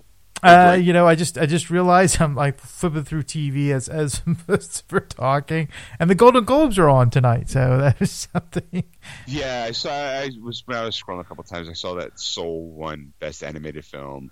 The guy Schitt's Creek won Best Variety Show. Yay. Like I didn't know. It looks weird. I'm saying I'm only. It's on. I have it muted, and I'm like watching a little bit of it, but it looks bizarre because it's all like I don't think they're all there. Because the I don't know. Sacha Baron Cohen won something, I guess, for his movie for what do you call it? Not for Borat, or was it for the Netflix, the South Side of Seven or whatever it's called? I don't know. I'll have to look. Because I don't know, but he won something apparently because he gave a thank you. But they were all at their, I guess, areas or homes or whatever, and they did the nominees, and so I was just like, okay, whatever. But so that's it. So just wanted to throw that out there real quick before we called it a night. Oh yeah, winner Borat's subsequent movie film won musical comedy. Okay. I'm looking. Yeah, I'm looking against it. Beat Hamilton, really? Yes. All right. Wow. I'm looking here. Best drama. Chadwick Boseman won for My Riley's Black Bottom. Rosamund Pike won for I Care a Lot, which I want to see that because I have it flagged. Mm-hmm. Jodie Foster won for the Mercutian, whatever movie that is. Okay. Daniel Kaluuya won for Judas and the Black Messiah. Again, a Prime movie. Chloe Zhao won for Best Director for No Man Land. Best Screenplay Motion Picture, Aaron Sorkin for The Trial of the Chicago 7. That's the one that Sacha Baron Cohen in. He plays Abby Foreman in it. I'm like, oh, that looks really, really good. Best Picture Animated, Soul won. Best Foreign Language Film, Best Picture Foreign Language, Marani. Best. Yeah, just a bunch of stuff. We're going down a rabbit hole. I should have said. Yeah, you shouldn't have said anything, Ed. All right. On that note, we're gonna say goodnight. Thanks for listening, everybody. If you haven't already, go to our Facebook page, Geeksters Radio, and give us a like. Or follow us on Twitter at Geeksters. And of course, if there's anything you want to see, or if you haven't seen, or you want us to see, or want us to talk about, you can contact Ed at wordswithgeeks.com. Or you can send dick pics to Sean at wordswithgeeks.com. That's SHAWN. And that better be Dick Surgeon or Dick York. Excelsior! That was wonderful. Bravo! I loved that. Oh, it was great. Well, it was pretty good. Well, it wasn't bad. Well, there were parts of it that weren't very good, though. It could have been a lot better. I didn't really like it. It was pretty terrible. It was bad. It was awful. It was terrible. Get him away! Hey, boo! Boo!